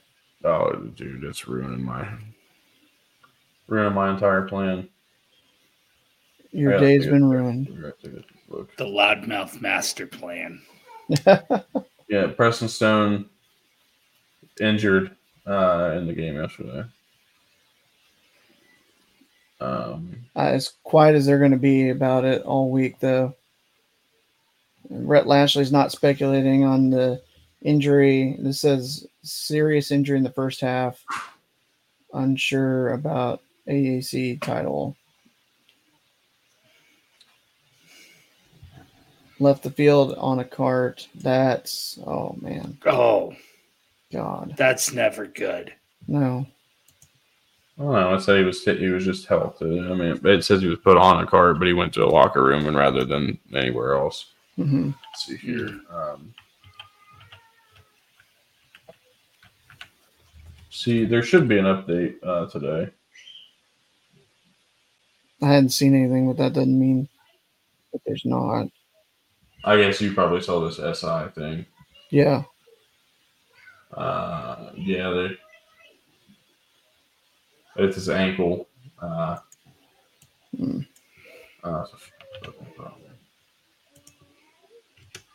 they said they probably know today, but nothing's come out yet. So let me check one spot real quick, just in case. So I'm hoping that Stone comes back, but we'll see. We'll see what happens for Saturday. Yeah. Honestly, it's a shame. That sucks terribly. Absolutely. But I saw that yesterday that he went down with an injury, and I was pretty unhappy, to say the least, about that one. So that's a killer. But SMU did make the championship, conference championship game, which is nice. Yeah. That's a big time help. Yeah. Especially because I think he's going to be my player of the year in the AAC. If I'm being honest, he's been phenomenal all year. Yeah. And even in their losses, he was good. It really wasn't his reason. He was not the reason they lost. No. So he's probably my AAC player of the year. If I were to take a guess right now, I'd have to look a little harder. But it's unfortunate if that's the way it's going to end this year for him. He's definitely coming back next year. Yeah, because he's just a sophomore, if I'm not mistaken. Yeah. He's coming back next year, and I'm telling you. AAC, not AAC, ACC SMU might be a playoff contender in 2024. That's bold, ain't it? Yeah, that's definitely bold. That's bold as hell. As bold as you were also in this past preseason. Balls. You know what I'm gonna say? Hey, you know what I'm going to say? Even if it's Gary Jennings next Saturday, they've got a good chance. Yeah, I think they. I'm telling you that's a name that you're going to want to know if he's out. And I've seen Gary Jennings in person. He's good. He'll be a good quarterback in Stonestead if he has to this week and the bowl. Yeah, but I had to throw that up on street. Dude, I am so sick and tired of ESPN's FPI rating. They suck, honestly. These are the worst rankings I've seen all year, and they've only gotten worse. Yeah. The only ones that matter are the JP poll. They always get and ours. Worse. And ours, yes. When some jackass isn't putting fucking Florida State 5 spots below and Oregon ahead of a team they lost to. Turn your camera on, and Alabama ahead of a team they lost to. Yeah. Turn your camera on. Face these allegations face to face. Don't turn your camera on. I guess not. I'm saying. I tried. What did this look like? It wasn't terrible. No, it actually looked really good. Nah, we'll have the new one by either Tuesday or Wednesday. Probably Wednesday, but we'll see. All right, let's go ahead and just talk about the games that we saw on Saturday, if we could. Yeah. Finally get into that. I know we're going a little longer than we wanted, but it'll be okay. Yeah.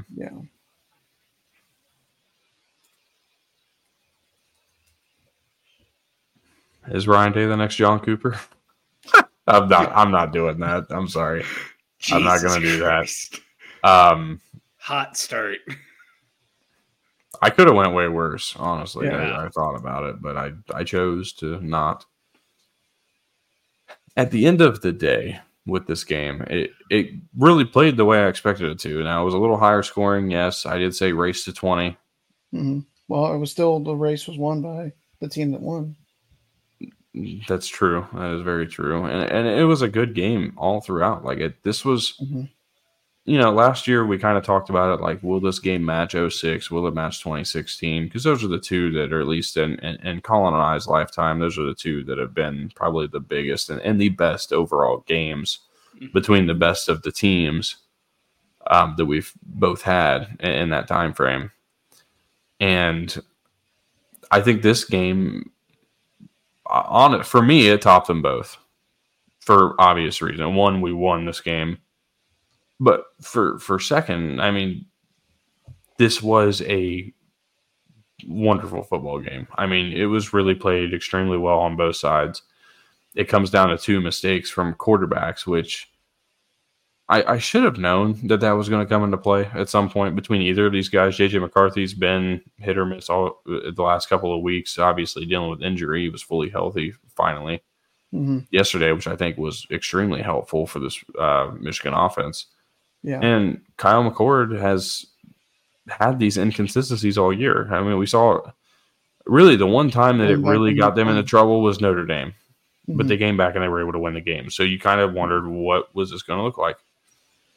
The final drive of the game, I'm going to skip all the way ahead to the final drive of the game.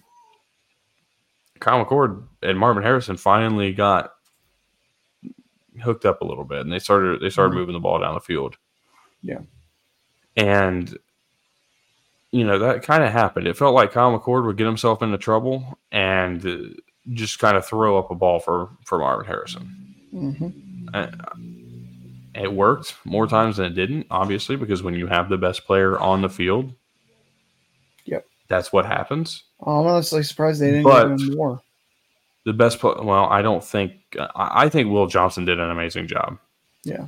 Now, I'm going to say that I was listening to a different podcast earlier today. I listened to multiple, obviously, with a long car ride. And I was listening to a different podcast this morning that was not, again, the one mentioned earlier.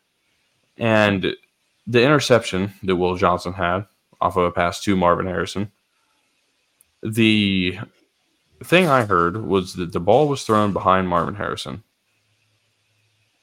And I don't know how the ball was thrown behind Marvin Harrison on a slant route when Will Johnson screened off Marvin Harrison. Like, he cut the route off perfectly and made the interception. I don't know how the ball was thrown. I don't know how the ball was thrown behind him. Well, it would have been behind him over here.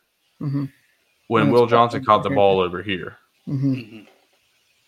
It was thrown ahead I'm just saying. I don't know what it had to be. Just Will Johnson made it play. Yeah. But that's not what I'm saying. I don't know what game they were watching. I don't know what play they were watching, but it was not that one that they decided that was what needed to be said or thought of. Will Johnson made the right play on the ball. Will Johnson played phenomenal yesterday. I mean, in the grand scheme of things, the PI penalty where Marvin Harrison catches the ball one-handed, honestly, I think that was the best play you could have made. That was the perfect play to make, because if he doesn't do that, that's a touchdown. But that's the bottom line. That's a touchdown otherwise. Yeah. That is the play you need to make in that scenario. Same thing goes for the pick. He made the play. He was aggressive. He got the ball. Yeah. Michigan gets the ball inside the 10-yard line. They score. That's the first points of the game. To that point, it was a stalemate. Neither team was really getting going. Kyle McCord was struggling terribly. JJ wasn't struggling. JJ wasn't struggling. It was just the game plan wasn't necessarily correct. Jerome Moore did a really good job of making adjustments and making plays that were necessary to calling plays that were necessary to get both J.J. McCarthy in a rhythm, but get this offense in rhythm too. It took a full offensive effort to get things going. Yeah. I see all the stats, but the one guy I talk about, player of the game, that's the guy at the bottom of the maze. It's Colson Loveland.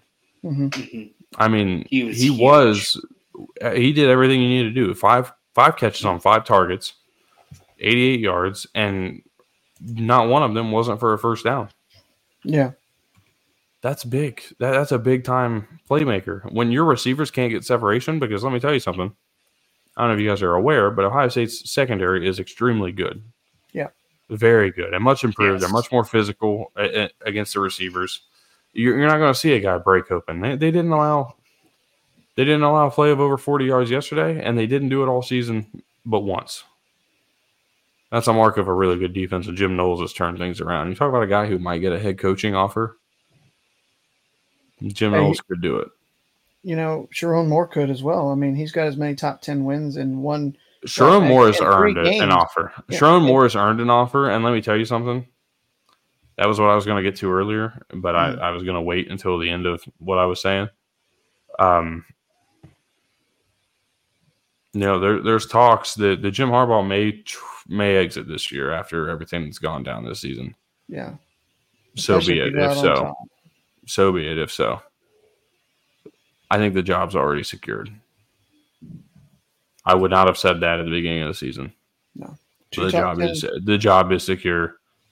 Sherrod Moore would definitely be the guy to give it to. 2 top 10 wins in 3 weeks is about the same that James Franklin's had in 9 years at Penn State. It's more. More? I thought he had one on the road, which is the same, or maybe more. But yeah, I think he's only I think it was 1-9 or 1-10. I don't know. I thought that was just on the road, but maybe I'm wrong. The thing for me, I'm going to go to the other side of this real quick, though. Michigan did everything perfectly. Agreed. But the one thing that I think was the bigger difference in this game was the coaching aggression throughout this game. Yes. Multiple fourth down attempts and conversions. They were 3 for 3 at one point. I think they finished 3 for 3. I can't remember. I don't think they went for it again. Yeah. Well, we never missed. I think it was 3 for 3. And that was the difference. And it was great play calls each time. We talk about the give to Blake Corum that scored that first touchdown to make it 7-0 after the Will Johnson interception. Mm-hmm. That's a play you have to cap off as a pick, by the way. Yeah. You have to make that interception, or you have to cap that off with a touchdown. You cannot allow that to turn into just a field goal because the momentum flips right back, or it evens out. Yeah, you were 3 for 3 on fourth down, 3 of 12 on third down. And that's perfectly fine because the third downs that we were in were not necessarily great. It was 3rd and 5 or more most times. It was either a first down on first or second down or a 3rd and long, and the handful of 3rd and shorts ended up, for the most part, being converted. It was just the aggression, the tone setting, really, from Sherrod Moore, and the way that there were no holds barred. They were ready to go out and take the game. And you look at Ryan Day didn't really want to make that aggressive move. There was a 4th and 1 at one point. They decided, I think, just to punt the ball away. And it was closer to midfield. I figured they were going to go for it, especially after Xavier Johnson looked like he got the first down, but it was pretty close. I thought they were going to fake the punt, yeah. Well, that's what I said. They lined up for the punt. I'm like, just watch out. Like, they might fake this. But they didn't. And then you come out in the second half, and I don't know if it was the first play, but it was one of the first plays of a possession that you get the toss halfback pass from Donovan Edwards, which we saw that exact same play in the Big Ten championship game a couple years ago. And you let Donovan Edwards go out and throw it. And it was just between that and allowing Alex Orji coming out to begin that second half. The first drive of the second half, he comes out and runs for 20 yards. Yeah, I thought that for a second there that McCarthy wasn't 100% or something had happened, and no. I wondered. I looked. I was like, "What the hell is he doing?" But it worked, and that's the thing. Yeah, I think that's what we all were kind of thinking there. I'm going to transfer this over just to Ohio State really quick, and the only thing I'm going to say about this is those that are calling for Ryan Day's job, tell me who's going to do a better job. Who's going to be 56-7 after 5 years? Yeah. Not many. No. You're only 4 losses. You're only 4 losses in the last handful of years. And the last 3 years have been Georgia and Michigan. And Oregon, I think, in 21 as well. Yeah, 5 losses, sorry. Yeah. But your 4 losses to top 3 or top 5 CFP teams have been Georgia and Michigan. Yeah. Who've just been a little bit above. And that's the only thing he's struggling with. Like he's almost in the exact same position that Jim Harbaugh was in at the beginning of his tenure, and it lasted a while. The only difference was he didn't have the win over Ohio State yet at this point, where Day does have the win over Michigan. Yeah. And what I'm saying is, like, Ryan Day is struggling with top 5 teams, struggling with the top 10 teams even. Yeah. But he's getting it done. He's winning. Well, the only game he's not winning is the Michigan game. And that's unfortunate. You know, if you're an Ohio State fan, I get it. But calling for his job is not the move I'd make. Yeah. Mm-hmm. Again, tell me who's going to do better. Yeah. And it's not because they're a soft team. They didn't. I mean, look, I understand. The last 20 years, those that are my age and younger have only ever known winning, and that's fine. I get it. I'm not trying to make I'm not making third base jokes. I'm not doing that. No. But that's all they've known. So they're spoiled to the idea that that's what the expectation is. You're going to win every single year. Well, I'm going to tell you something. Every single year, even when we were losing 17 out of 20, guess what? Our expectation was still to go in and win, beat Ohio State. That would have saved a 3-9 season with Rich Rodriguez. Mm-hmm. But guess what? We didn't. Yeah. You're going 11-1 the last 3 years. 10-2 in 2021. Mm-hmm. But 11-2 when you finish the season up. With that Rose Bowl win over Utah, yeah. Who is going to do a better job? Who's going to continue? Who would you have picked to continue what Urban Meyer built, Jim Tressel built? Yeah. There's not too and many. Who would be 56-7 right now? No. It's almost comparable to Texas A&M. The only difference is you have wins and national championships and conference championships to back it up. Yeah. And it's not. Mm-hmm. But it's a comparable situation. Yeah. And I was going to say real quick, it wasn't that Michigan was more physical in this game. It really was something that Ohio State got better about from the last 2 years to this year's matchup. They were, I think, as physical as Michigan was, Ohio State answered. And it was just one of those things that, as you talked about, as we've mentioned, it's the 2 picks. That's the difference in the game. Mistakes. At the end of the day, in general, it's just mistakes. Mm-hmm. It was poor passing attempts. Mm-hmm. It was – I don't know what the hell happened. I don't know how Blake Corum got open for that big run after Zach Zinner got hurt. I'm telling you, that's the reason that this team won the game. Yeah, it was. I think it was just the biggest. The momentum that was gathered right after that next play, unbelievable. I think it was just that biggest push that they got all day against that defensive line, and I think it just, it was motivation to go and win that. You couldn't have wrote it any better. Yeah. To come out from that injury and go score immediately. Exactly what I said at that time in the game. I said you couldn't have written that up any better. It was. Luke Fickell wouldn't even do. Luke Fickell didn't. No. And granted, that was a much less mature coach, Luke Fickell, at the time. Yeah. But he didn't. And I don't think I don't think he would, even today. And it's funny. I mean, dude, I always watch the game with my great grandmother as much as I can, if I'm home. Mm-hmm. And it was funny because she was scrolling through Facebook trying to figure out what in the world, like what people were saying, reading what people were saying, and it was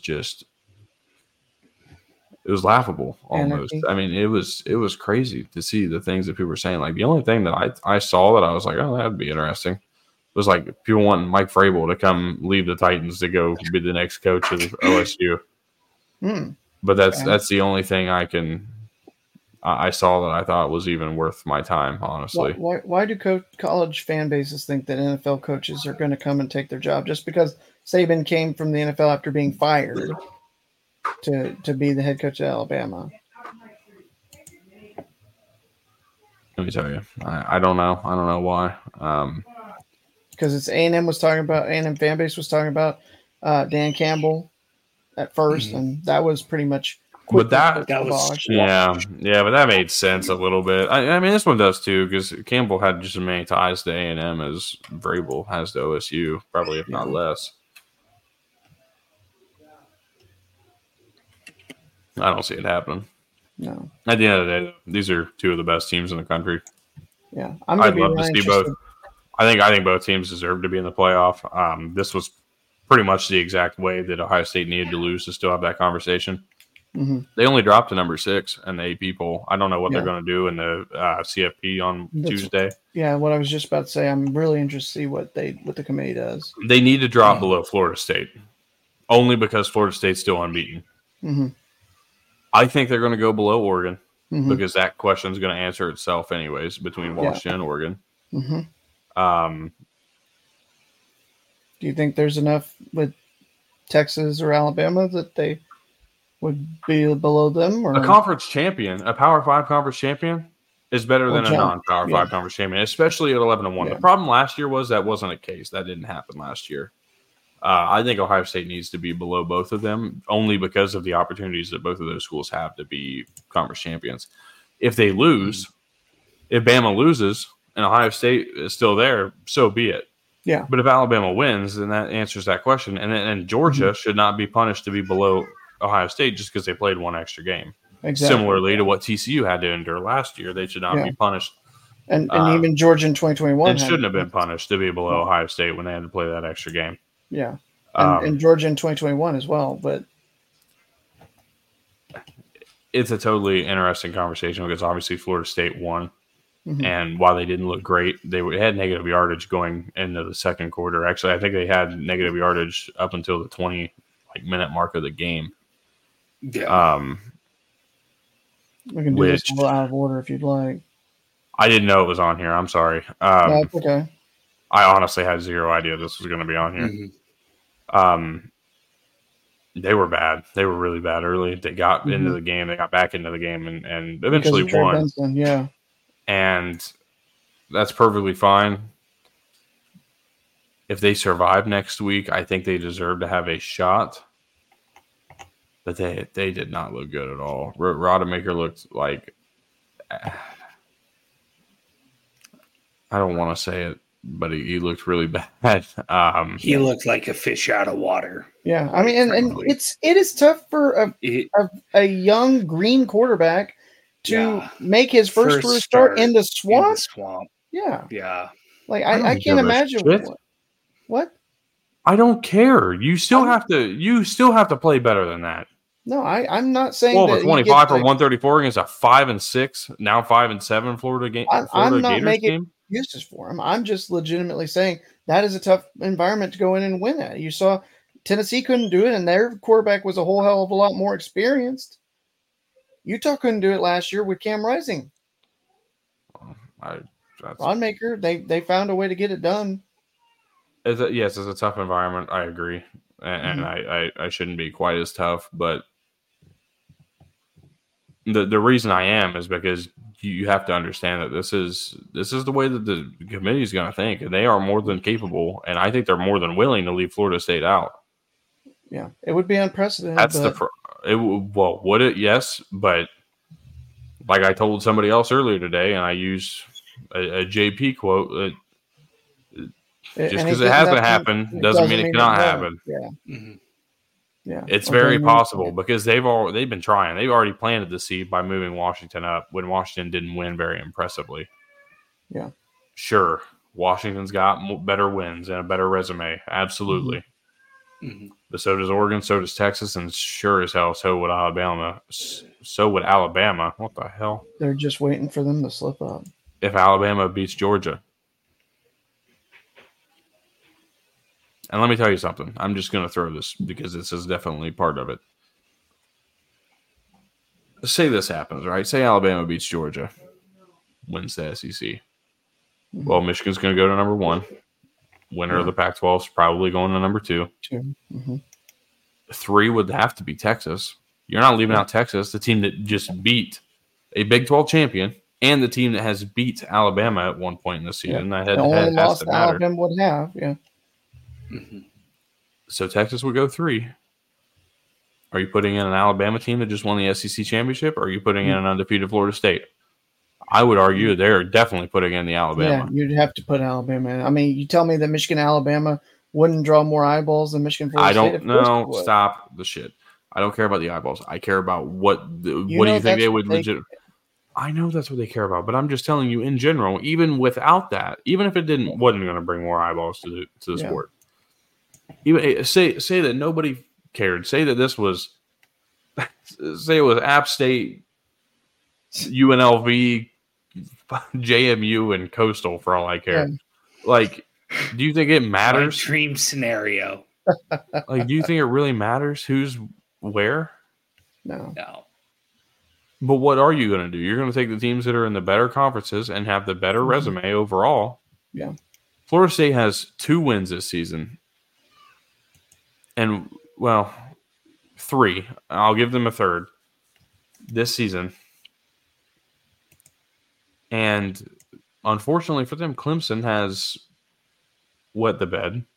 Mm-hmm. Duke, it took an injury to Riley Leonard to even survive that game, arguably. You could argue. I'm not going to say that's fully true, but it did to a point. And then you had week 1 against LSU. Mm-hmm. And all of those games were well over 4 weeks ago now. Yeah. They didn't play a single really tough opponent in November. Mm-hmm. And somehow the toughest game they got with Jordan Travis was North Alabama. Yeah.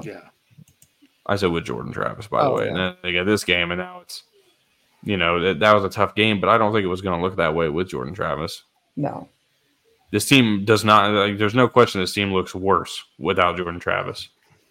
It's not like Ohio State, okay? And I've heard people, well, how would they leave them out when Ohio State did it with a third-string quarterback and they won the whole thing? Okay, well, did Ohio State look like they missed a beat when they won the whole thing with 3 different quarterbacks? No, not a chance. You know why? Actually, I don't even know why, to be completely honest, because I don't know how the hell Cardale Jones came in and just did what he did in 2014, honestly. Yeah. A mix of a really good running back and some really great receivers. Yeah. What does Florida State have? Yeah. Really great running back, or really good running back, some really good receivers, arguably great receivers, and a good defense. Yeah. But something just feels totally different. Like, it feels like Florida State is not ready for this.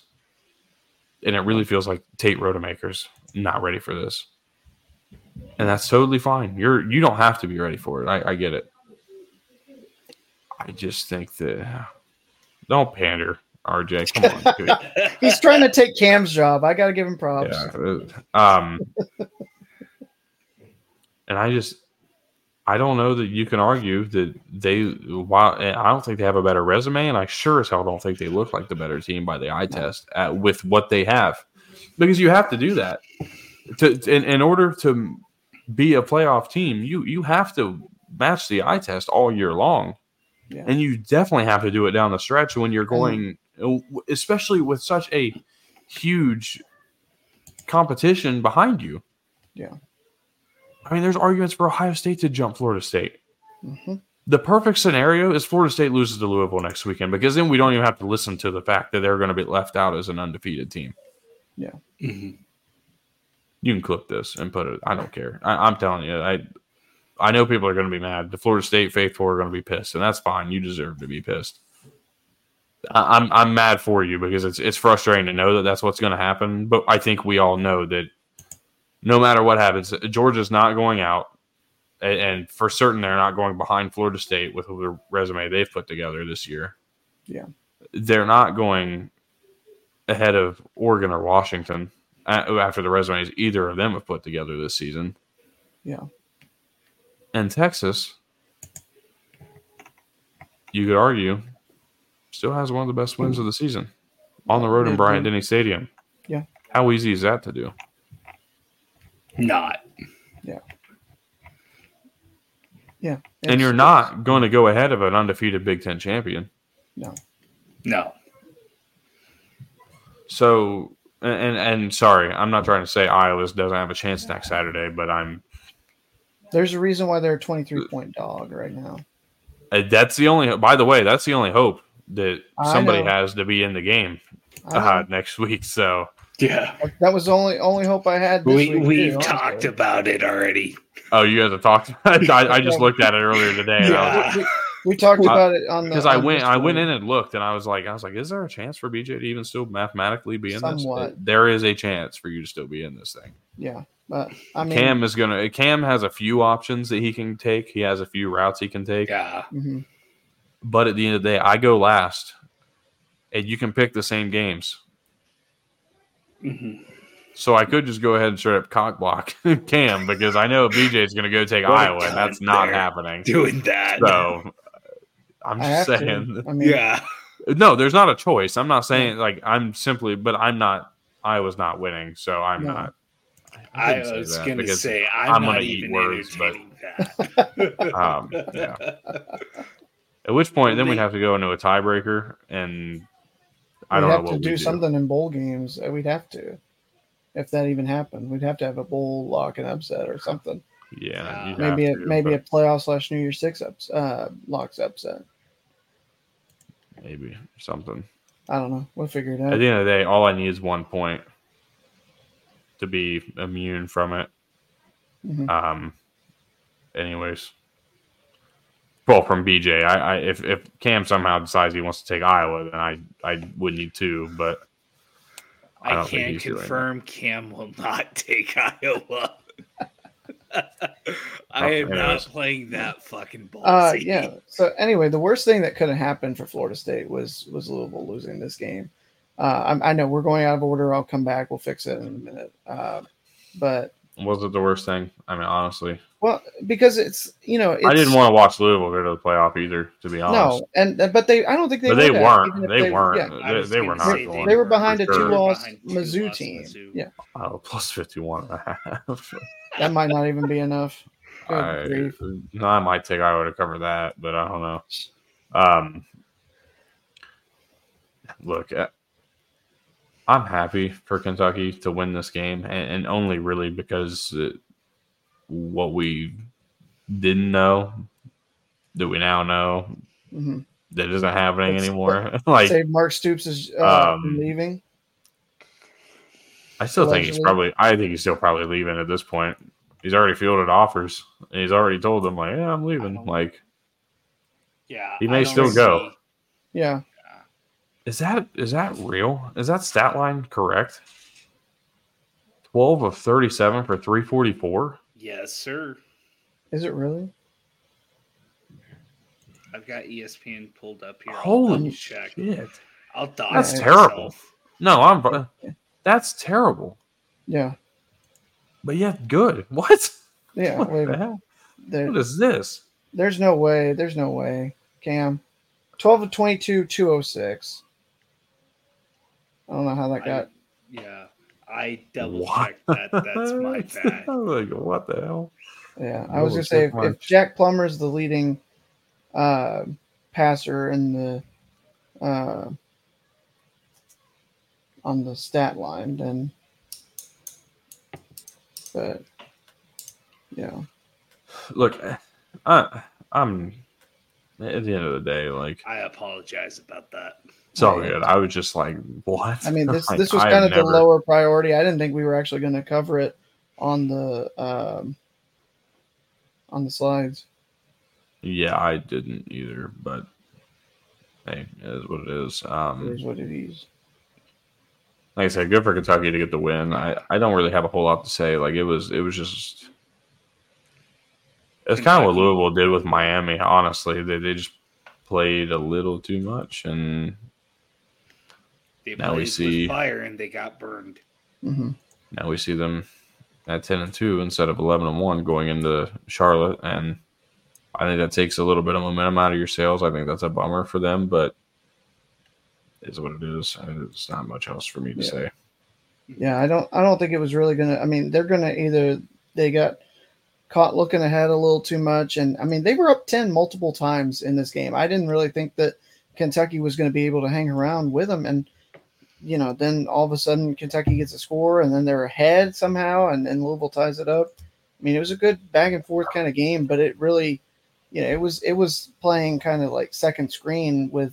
The game that we just talked about in the morning slate going on. I don't know. There wasn't a whole lot of people that were even really aware that this was being played at the same time as Ohio State Michigan because of how big that one was. But I think that if with this result, I think Louisville losing was part of the reason I didn't make more money than I did this weekend. Yeah, I think that I walked in with $56 in my FanDuel account. what I left off with when I moved. I bet all $56. I went all the way down to zero on Thursday on Friday actually before game started. Mm-hmm. I walked out this weekend with 128. Not bad. And I missed probably 4 or so bets that I put a good amount on, but to double your money like that in a weekend when you don't I don't go too ballsy. Mm-hmm. Dude, finally, I had one of those long leg parlays. I had a 17 leg parlay. It hit. Finally. Finally it hit, dude. I was so worried. And Bama was the one that almost just ruined it. And if they would have done it, I'm telling you. I will say, though, I think we're going to make a merch store. I don't know what it's going to take to do that. But if we do, just be ready. There might be an NMSU is greater than Bama. Sure. Oh, hey, look at that. I'm just saying, like common opponents. The transitive property, isn't it a funny thing? Yeah, New Mexico State's a better team. Via transitive property, for sure, NMSU is better than Alabama. I don't know why this is why that's a stat, considering Bama's over 10 wins now, but that's okay. I also didn't know, Cam. Oh, I wasn't trying to call anybody out. I was just saying I don't know why that's a stat. They're an 11-win team now, so that's you know what I would have rather said, honestly? It's about time something went against Auburn in Jordan-Hare Stadium. My God, dude. Talk about all the things that could have went. And they had that in 2021 with the 4 overtime game. Look. I mean, it's always voodoo there. I have now seen in my life watching SEC football, I have seen a 4th and 32.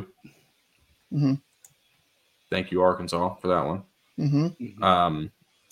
I've now seen a 4th and 31. Yeah, 4th and 31, basically. You convert it into a touchdown. Yeah. 2nd and 26. We've got 2nd and 26. Mm-hmm. We've gotten a 3-2. Yep, we did. We've gotten a 7-3, which was actually somehow this more year than 3-2. Was that not between? No, it was Arkansas. Not Auburn that time. Yeah.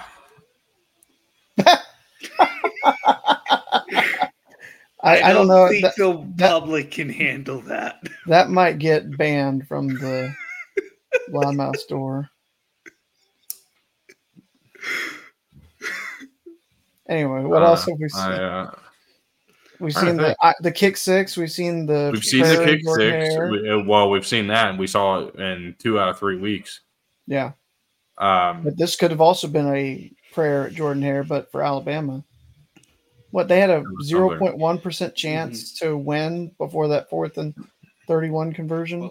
I don't know, but you know what I think of the FBI, so I'm not going there. That's true. And even at that, you heard Saban after the game. Well, it's about damn time. But it's the thing, man. Auburn can be bad. They can be the worst team in the SEC. This game's played at Jordan-Hare. You'd think it was the Super Bowl. I mean, it always happens that way. Mm-hmm. And it's really been that way in the Nick Saban tenure.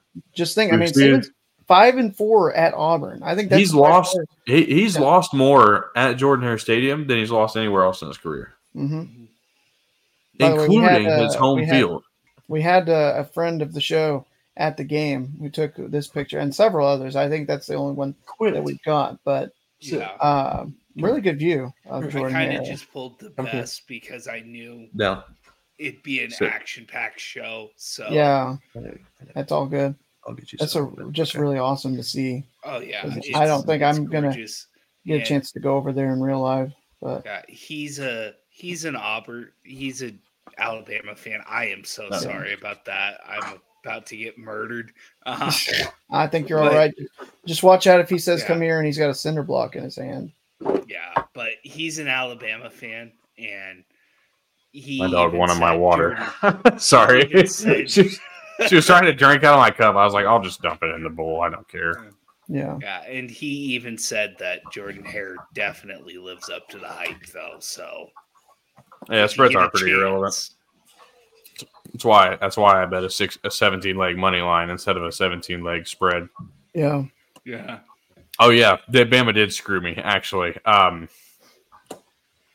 alt spread it at 5.5. What the fuck? No. That's all I needed was 5.5. Nope. Wouldn't have done it.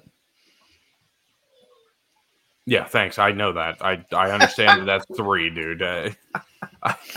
But I would hit have, it. if you had asked me before, I had Auburn plus 15 because I knew it was going to be crazy. I didn't think it was going to be this crazy. Well, that's what I'm saying. Like I took Auburn to cover, but I was like, I'm more confident that Bama covers 5.5.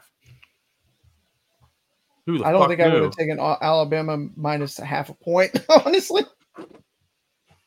I took a pregame, dude, and I was like, I understand it's going to be close for a half, but Alabama's got to get ahead by at least a score, maybe have like a score in hand. Well, K-State did not screw me over. I did not bet on that game because I did not know. I was really I looked at it. I looked at it. I was this close. No. I was this close to hitting something on it. I didn't know what it was going to be, and I said, you know what? I don't think so. I moved on. I went to something else. You hit a miracle there. I almost bet Cal though. You should have. I thought about Cal as well, but after the way UCLA played against USC, I was like, I don't know. But I certainly I didn't think for a second we were going to just walk away with this one. No.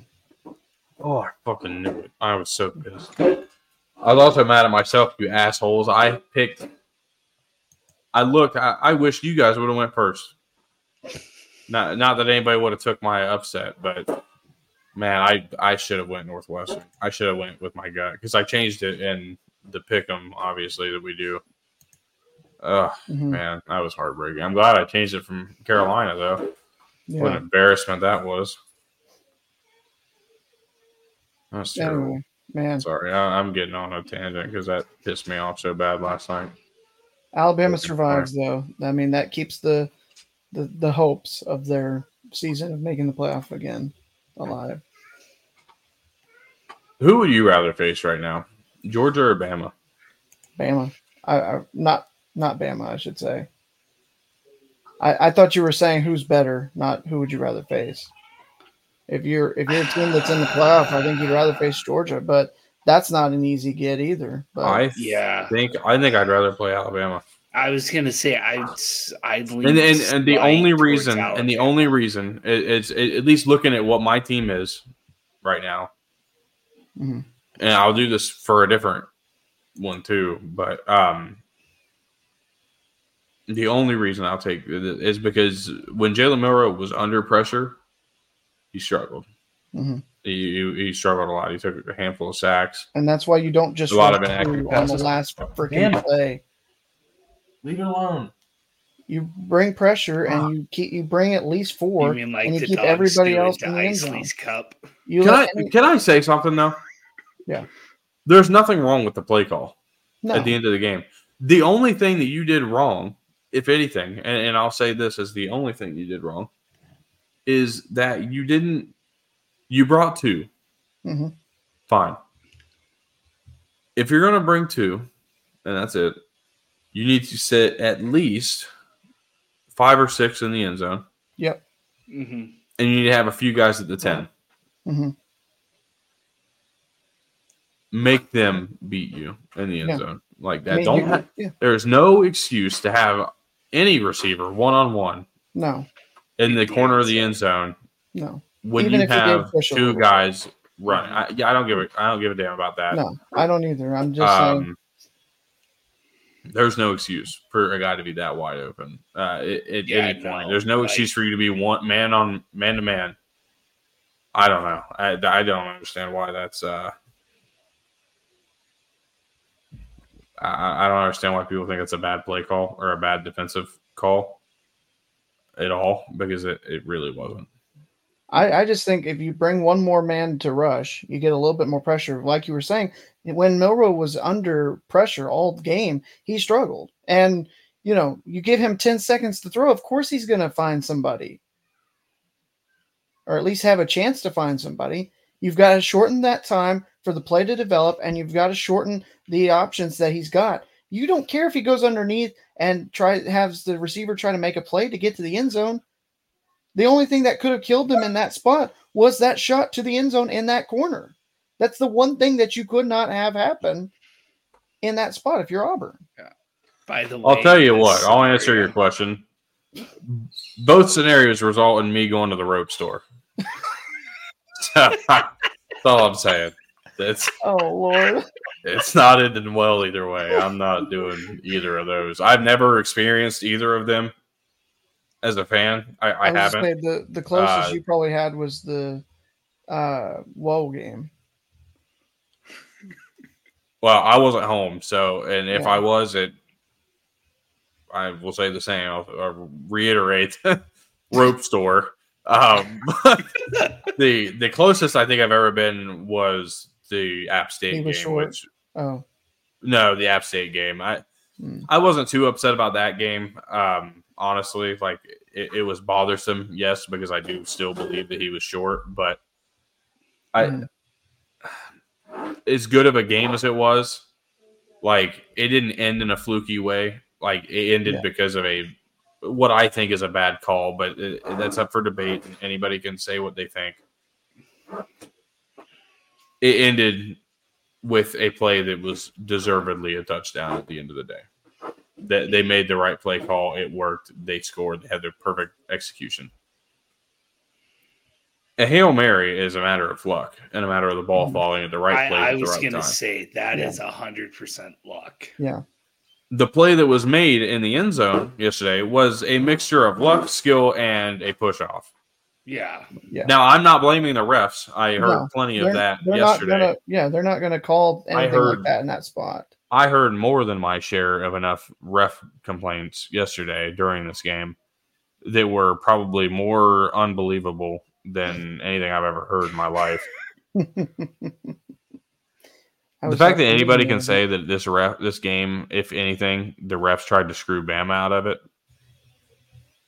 might be the most absurd thing I've ever heard. Mm-hmm.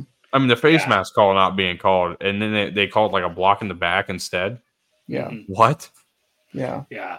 That was the beginning for me of the Bama defender tried to murder Peyton. Yeah, he tried to pull the head off, and there was another play that I heard Dallas Turner nearly came in and hit another dirty hit potentially that wasn't called. Oh, I don't know. I didn't see it, that what was being referenced at least, but I will say if there's anything else to take away from this game, and this is the last thing I'm going to say about the game, is that Peyton Thorne had played a really gutsy game. I know he had 2 picks, but what he did on the ground to supplement the lack of a passing game, which is not his fault, by the way. They have nobody at receiver. Yeah, the receiving core is hot garbage. It might actually be. It's trash. I don't know who to say it's worse than, but it's probably one of the worst bottom tier of the Power 5. States. It's bad. It's a very serious problem that they need to address in the offseason. But yeah, I mean, at the end of the day, Alabama's 11-1. They're working their way for the playoff, and I'm excited. I'm excited for the SC championship game next weekend. I'm excited for every game next weekend, but that's a big one. That's one that I'm really looking forward to. Absolutely. Last but not least. Oh, okay. Look, I'm very bummed for Wazoo. They didn't deserve to go down the way they did. Yeah. They had fight. They had much more fight than they've had in quite a while this season. The unfortunate part is they're not going bowling, and it's because they went 1-7 in their last 8. Yeah. After starting 4-0 and beating Oregon State earlier this season. Like, you thought they were a team that was like the favorite to be the other team in. Not Arizona, not Oregon State. It was Washington State at one point in the season. Everybody was like, oh, damn, they weren't a rekindling of expectations. It was that team was that good. They were playing that kind of football. Mm-hmm. Something changed, something snapped, it was over. And they went on a huge skid, a 6-game losing streak. They won last week big time, emphatically, over Colorado. Like, all right, time for the Apple Cup. I knew Washington State was sticking around. I knew they would. Mm-hmm. What I didn't know is they'd be in the game in a 21-all football game. Mm-hmm. Under 2 to go. And I'm going to tell you right now,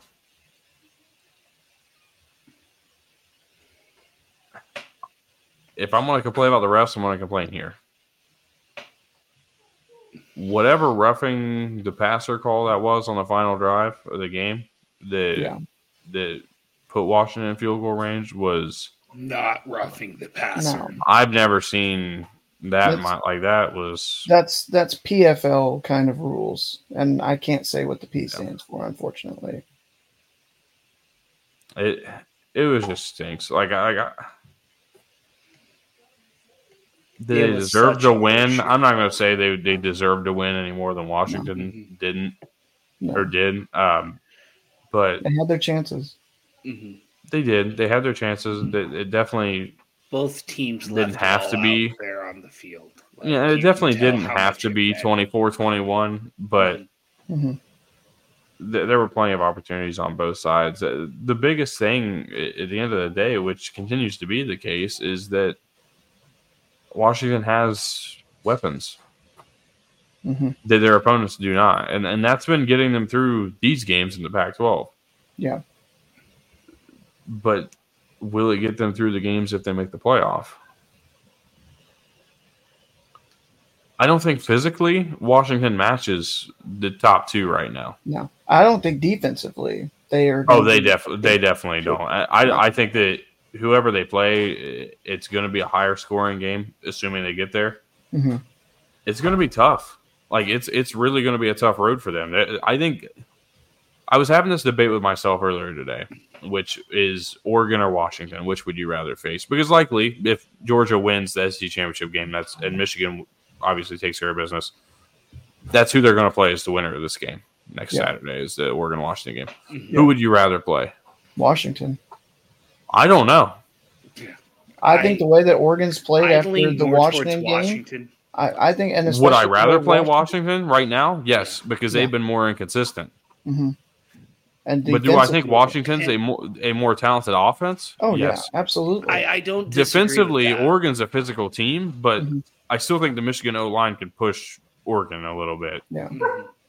I still think the receivers can get some separation on both secondaries, and we already saw it at the beginning of last year, or sorry, the beginning of 2021 with Michigan. The secondary is somewhat similar, that a few changes, but overall this Washington defense is not really a whole lot different. Michigan could push the ball. And this is what I'm using. I'm thinking of this as a fan because I'm telling you right now, when we get to playoff time, I know we're probably doing semifinal watch parties because I'm going to be home for New Year's Eve. So I'm planning on doing one at least. I think it's New Year's Day this year. Even better. But even then, I'm still going to be here. I'm not going to be anywhere else. Okay. And with that said, I really think that like I'm going to be full fan mode for that game, whoever it is. And I'd rather see Washington right now, I think. Yeah. But I'm not. I'm more scared of Oregon, but I think I'm still confident. And in a much different way. I think that this team, the Michigan team, has learned a lot from the last 2 playoff appearances. Obviously, one was you need to be more physical. Yeah. But the other one was you need to be ready and you need to not overlook whoever you play and feel like you're just going to go play in the national championship game. Yeah. Absolutely. Because there's not really an excuse this year. Like, I think you have to win this playoff game this year. Yeah. You at least have to win one. You don't have to win it all, but you need to make the natty. Yeah. Personally, like for me, I need. I understand that. Yeah. And I'd rather see Washington. I'd love to see Florida State. I don't think that's going to happen if they get in there 4. Yeah. But I think it's going to be, if I'm being honest, I think it's going to. I think it's going to be Georgia, Michigan, Oregon, and Texas. Yeah. Not to spoil Wednesday, but I'd rather see Washington because they've been far less consistent. And I think that our corners can hang with Washington. I think they can hang with the Oregon receivers not as well. just that, Penix has struggled this year when he gets pressured, and that Michigan front 6-7 is going to be in that Washington backfield all damn day. Did you guys see what I saw though? Did you guys see what I saw? Oregon a 10-point favorite in Vegas against Washington. I don't know. What I was looking for? I was hoping the Raiders were playing in Vegas that weekend. They'd be, dude, the field crew better be getting paid next weekend because they're going to have to go. They're going to have to start from what will be probably 8 or 9 p.m. Pacific time, their time. They're going to go from 9 p.m. and when that game that is going on Friday night, the Pac-12 championship game between Oregon and Washington finishes, to then setting up the field for home field for UNLV, who will be hosting the Mountain West Conference Championship against Boise State. Raiders are on high. I know they are, and that's what I was about to say. And I was hoping when I was looking, I was like, man, tell me the fucking Raiders play Sunday at 1. They better be getting like double time. They will be. They don't play Sunday at all. But I was, I was hoping they were playing on Sunday. Washington plus 10. That's the play. We'll see. Yes, I'll get that. We'll get that later. I'm not doing Take 5 next week. That's but Wednesday. Yeah. Take 5 ended pretty well, by the way. I guess we'll talk about that real quick. I'm not doing my takeaways, but if I were to take away anything, Rivalry week is fun. Rivalry week delivered. Yes, as you see in the title. Ryan Day did not deserve the Crying Ryan nickname. It belongs to the fans of Ohio State. They are probably the most miserable people outside of College Station I've ever seen. Texas A&M fans think they're something they are not. You want my takeaway? What? I think the Heisman is a two-man race. I think it's Nix and Daniels. I don't think Penix, even if they win against Oregon, I don't. I don't think Penix was going to win it. I think that Marvin Harrison needed to score on the game-winning drive for Ohio State to win that game, to win the Heisman or be in the Heisman conversation. Maserati Marv. I think it's going to come down to what Bo Nix does on Saturday. Friday. They come out with a win and a 250-yard game through the air and add about 50 on the ground. Bo Nix is winning the Heisman. Yeah. If not, or if Oregon loses, it's got to be Jane Daniels. I think so. I mean, he's put up better numbers than Joe Burrow did in his Heisman season. Every winner of the Heisman, or every player that has put up the numbers that Jane Daniels has, and there's only been 4 of them, has won the Heisman.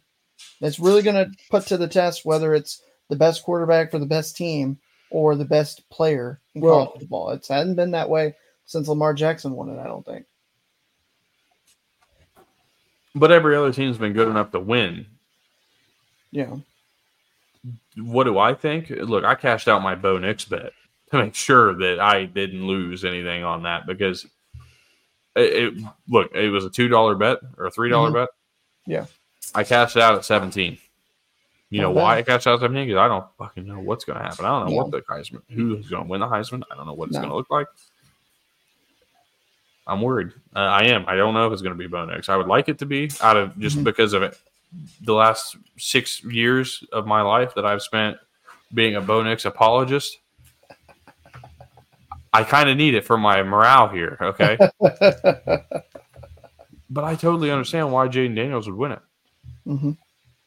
And I think it's more than deserved. Yeah. It's going to be tough. It's a tough award, honestly. I don't envy the voters. I don't envy anybody in the position right now. No. Yeah, no. Can we get a shared Heisman? Ooh. No thanks. Has that ever happened? Sorry, this isn't the 90s where ties and shared championships exist. Have we ever Yes, had I'm taking a shot at my own team. Thanks. What? What did you just say? I said, have we ever had anything close to a shared Heisman before?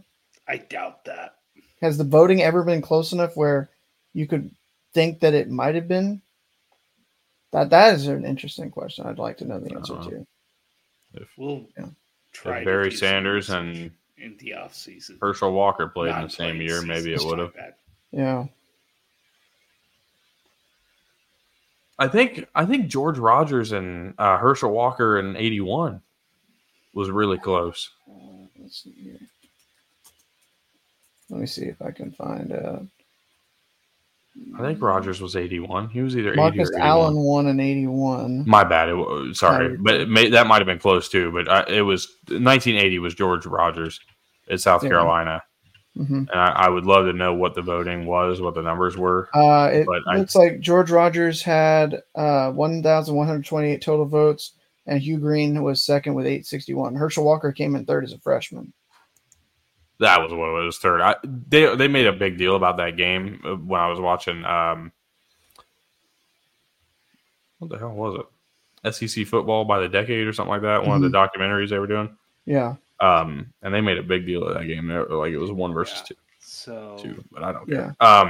So according to this thing on Athlon Sports that I found, Mark Ingram is the closest Heisman at 28 points separating. That's not surprising. Honestly. Him and Colt McCoy, right?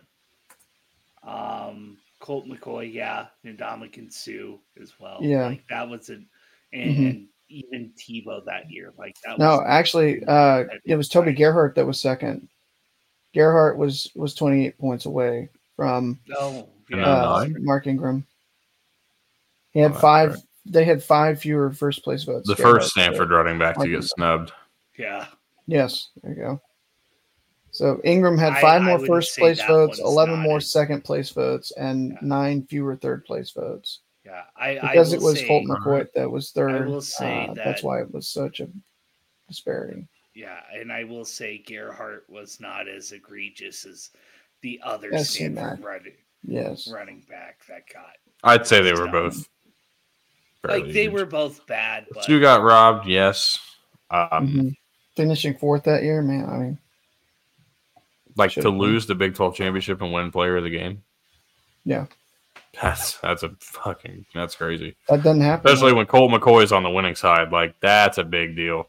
Honestly, you know what my guess was, and they had that as an Affleck question on game day. I did not remember that, to be honest with you. But they had that as an Affleck. What the fuck? That is an Affleck question on game day, and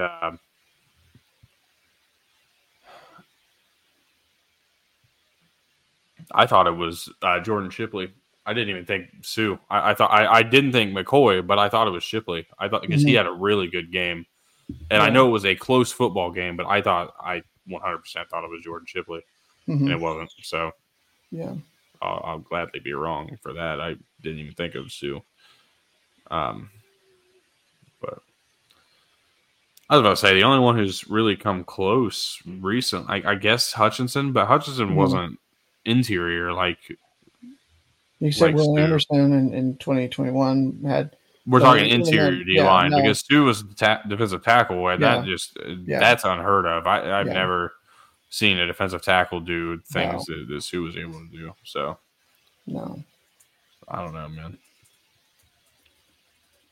So, Cam, I assume your G5 game of the week had to be a Boise and Air Force. Actually, I was gonna once again give another shout out. Cam's corner, my bad. Fine. People of Las Cruces. I'll limit it to one just due to it being like 10:50 at night your time. I sleep. Thanks. I gotta get up in the morning too. Both of us do. Miserable. I'm still gonna be up at 6. So yeah, exactly what I was gonna say. New Mexico State, Jacksonville State. It was a good game. If you didn't watch it, try to find some highlights of it. It was a fantastic game, especially in the second half. NMSU kind of pulled away in the first half, controlled the entire first half, but Jacksonville State fought back in the second half and was very competitive with NMSU. Was a lot of fun to watch that game. And kudos to the Aggies for pulling it off the last second field goal and what Jerry Kill has done this year with that program. Very impressive. Yeah. BJ, do you got a baller or two? I've got a few ballers. Yeah, I'm not going to. You better fucking limit it.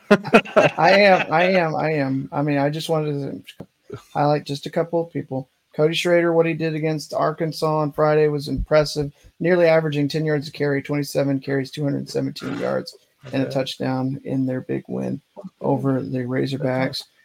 Noah Fafita, 527 yards for Arizona. I mean, he's been a baller consistent. He's been a consistent baller of the week, but I think this was, he said, his best performance for the last week of the regular season. 527 yards, 5 touchdowns.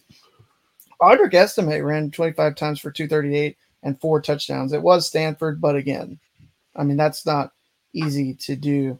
And just looking at some of the biggest kind of performances, Ollie Gordon, 34 carries, 166 yards, 5 touchdowns, helping Oklahoma State come back from a 24-6 halftime deficit to beat BYU and send themselves to the Big 12 championship. He's got to be on there. Abu Sama III, 16 carries, 276 yards, and 3 touchdowns for Iowa State. You kidding me? I mean, they win Farmageddon. Like, there were some really good offensive numbers. I'll tell you one. Running the ground. Yeah. Actually, that wasn't what I was going to say. I was going to say, no, Peter told Arizona State to stick those forks up their ass.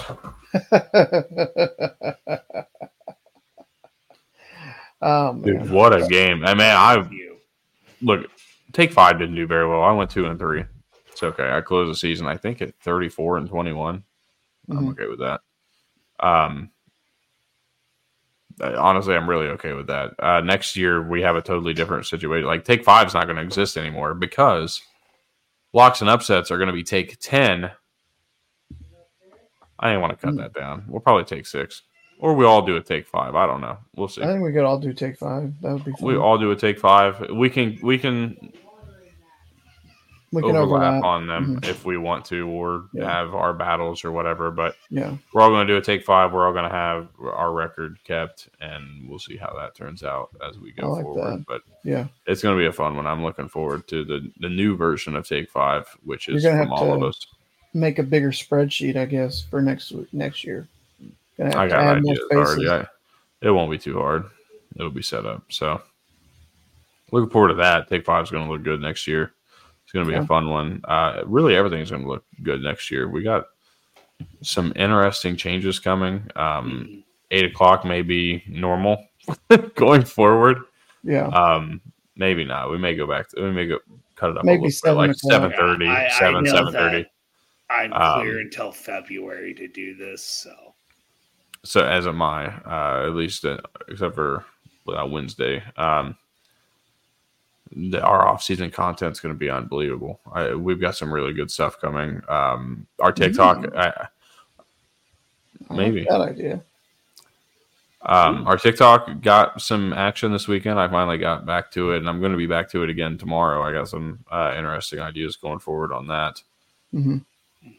Just trying to get back in the swing of things. We really got off track a little bit outside of just doing the show and showing up for the show every week.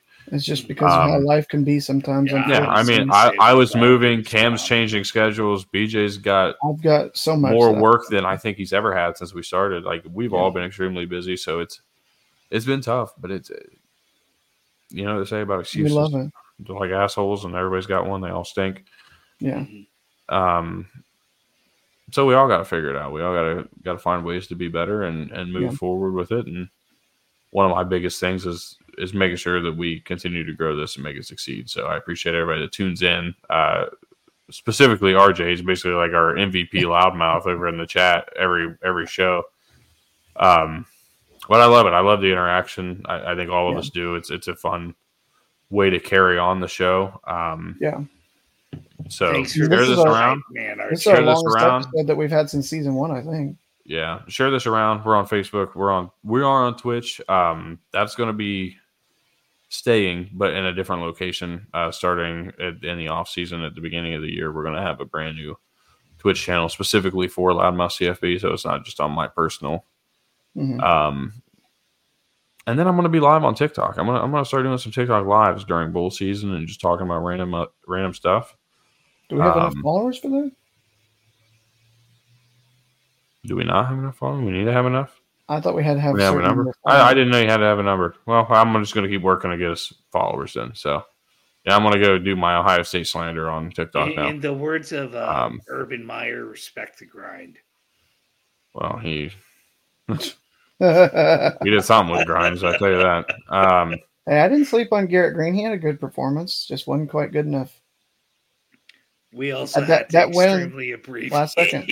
Yeah, I was going to say, with it being such a long show anyway, though.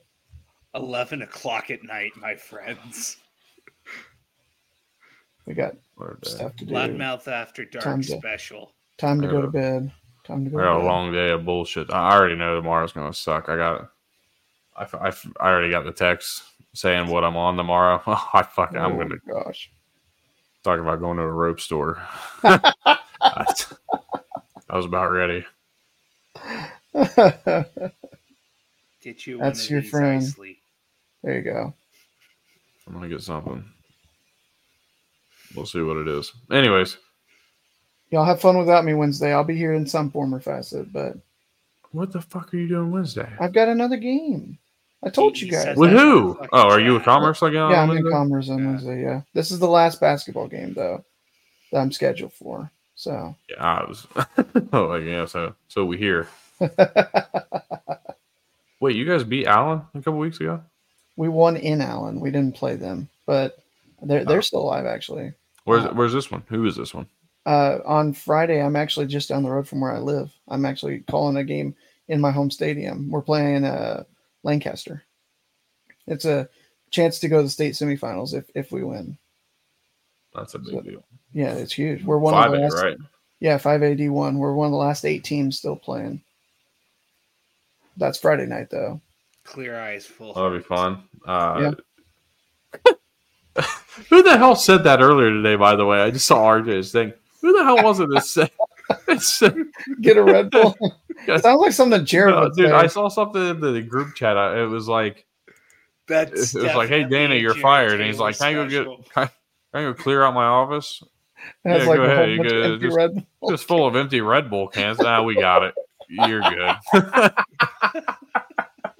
Who the hell said that earlier? Was it RJ? I feel like that's something Jared would have said. Dude. I was going to say that's a Jared Taylor it's either special. Jared or RJ. I'm not sure. If RJ, if you said it, you definitely deserve props for it. But somebody does. Somebody deserves some serious credit for that because that shit was fucking hilarious. I was in tears. Oh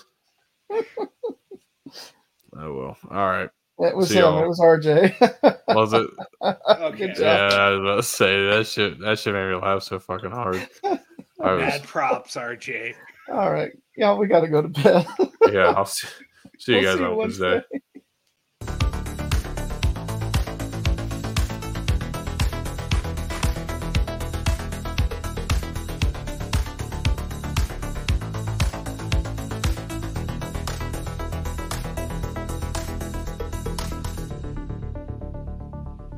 Penis.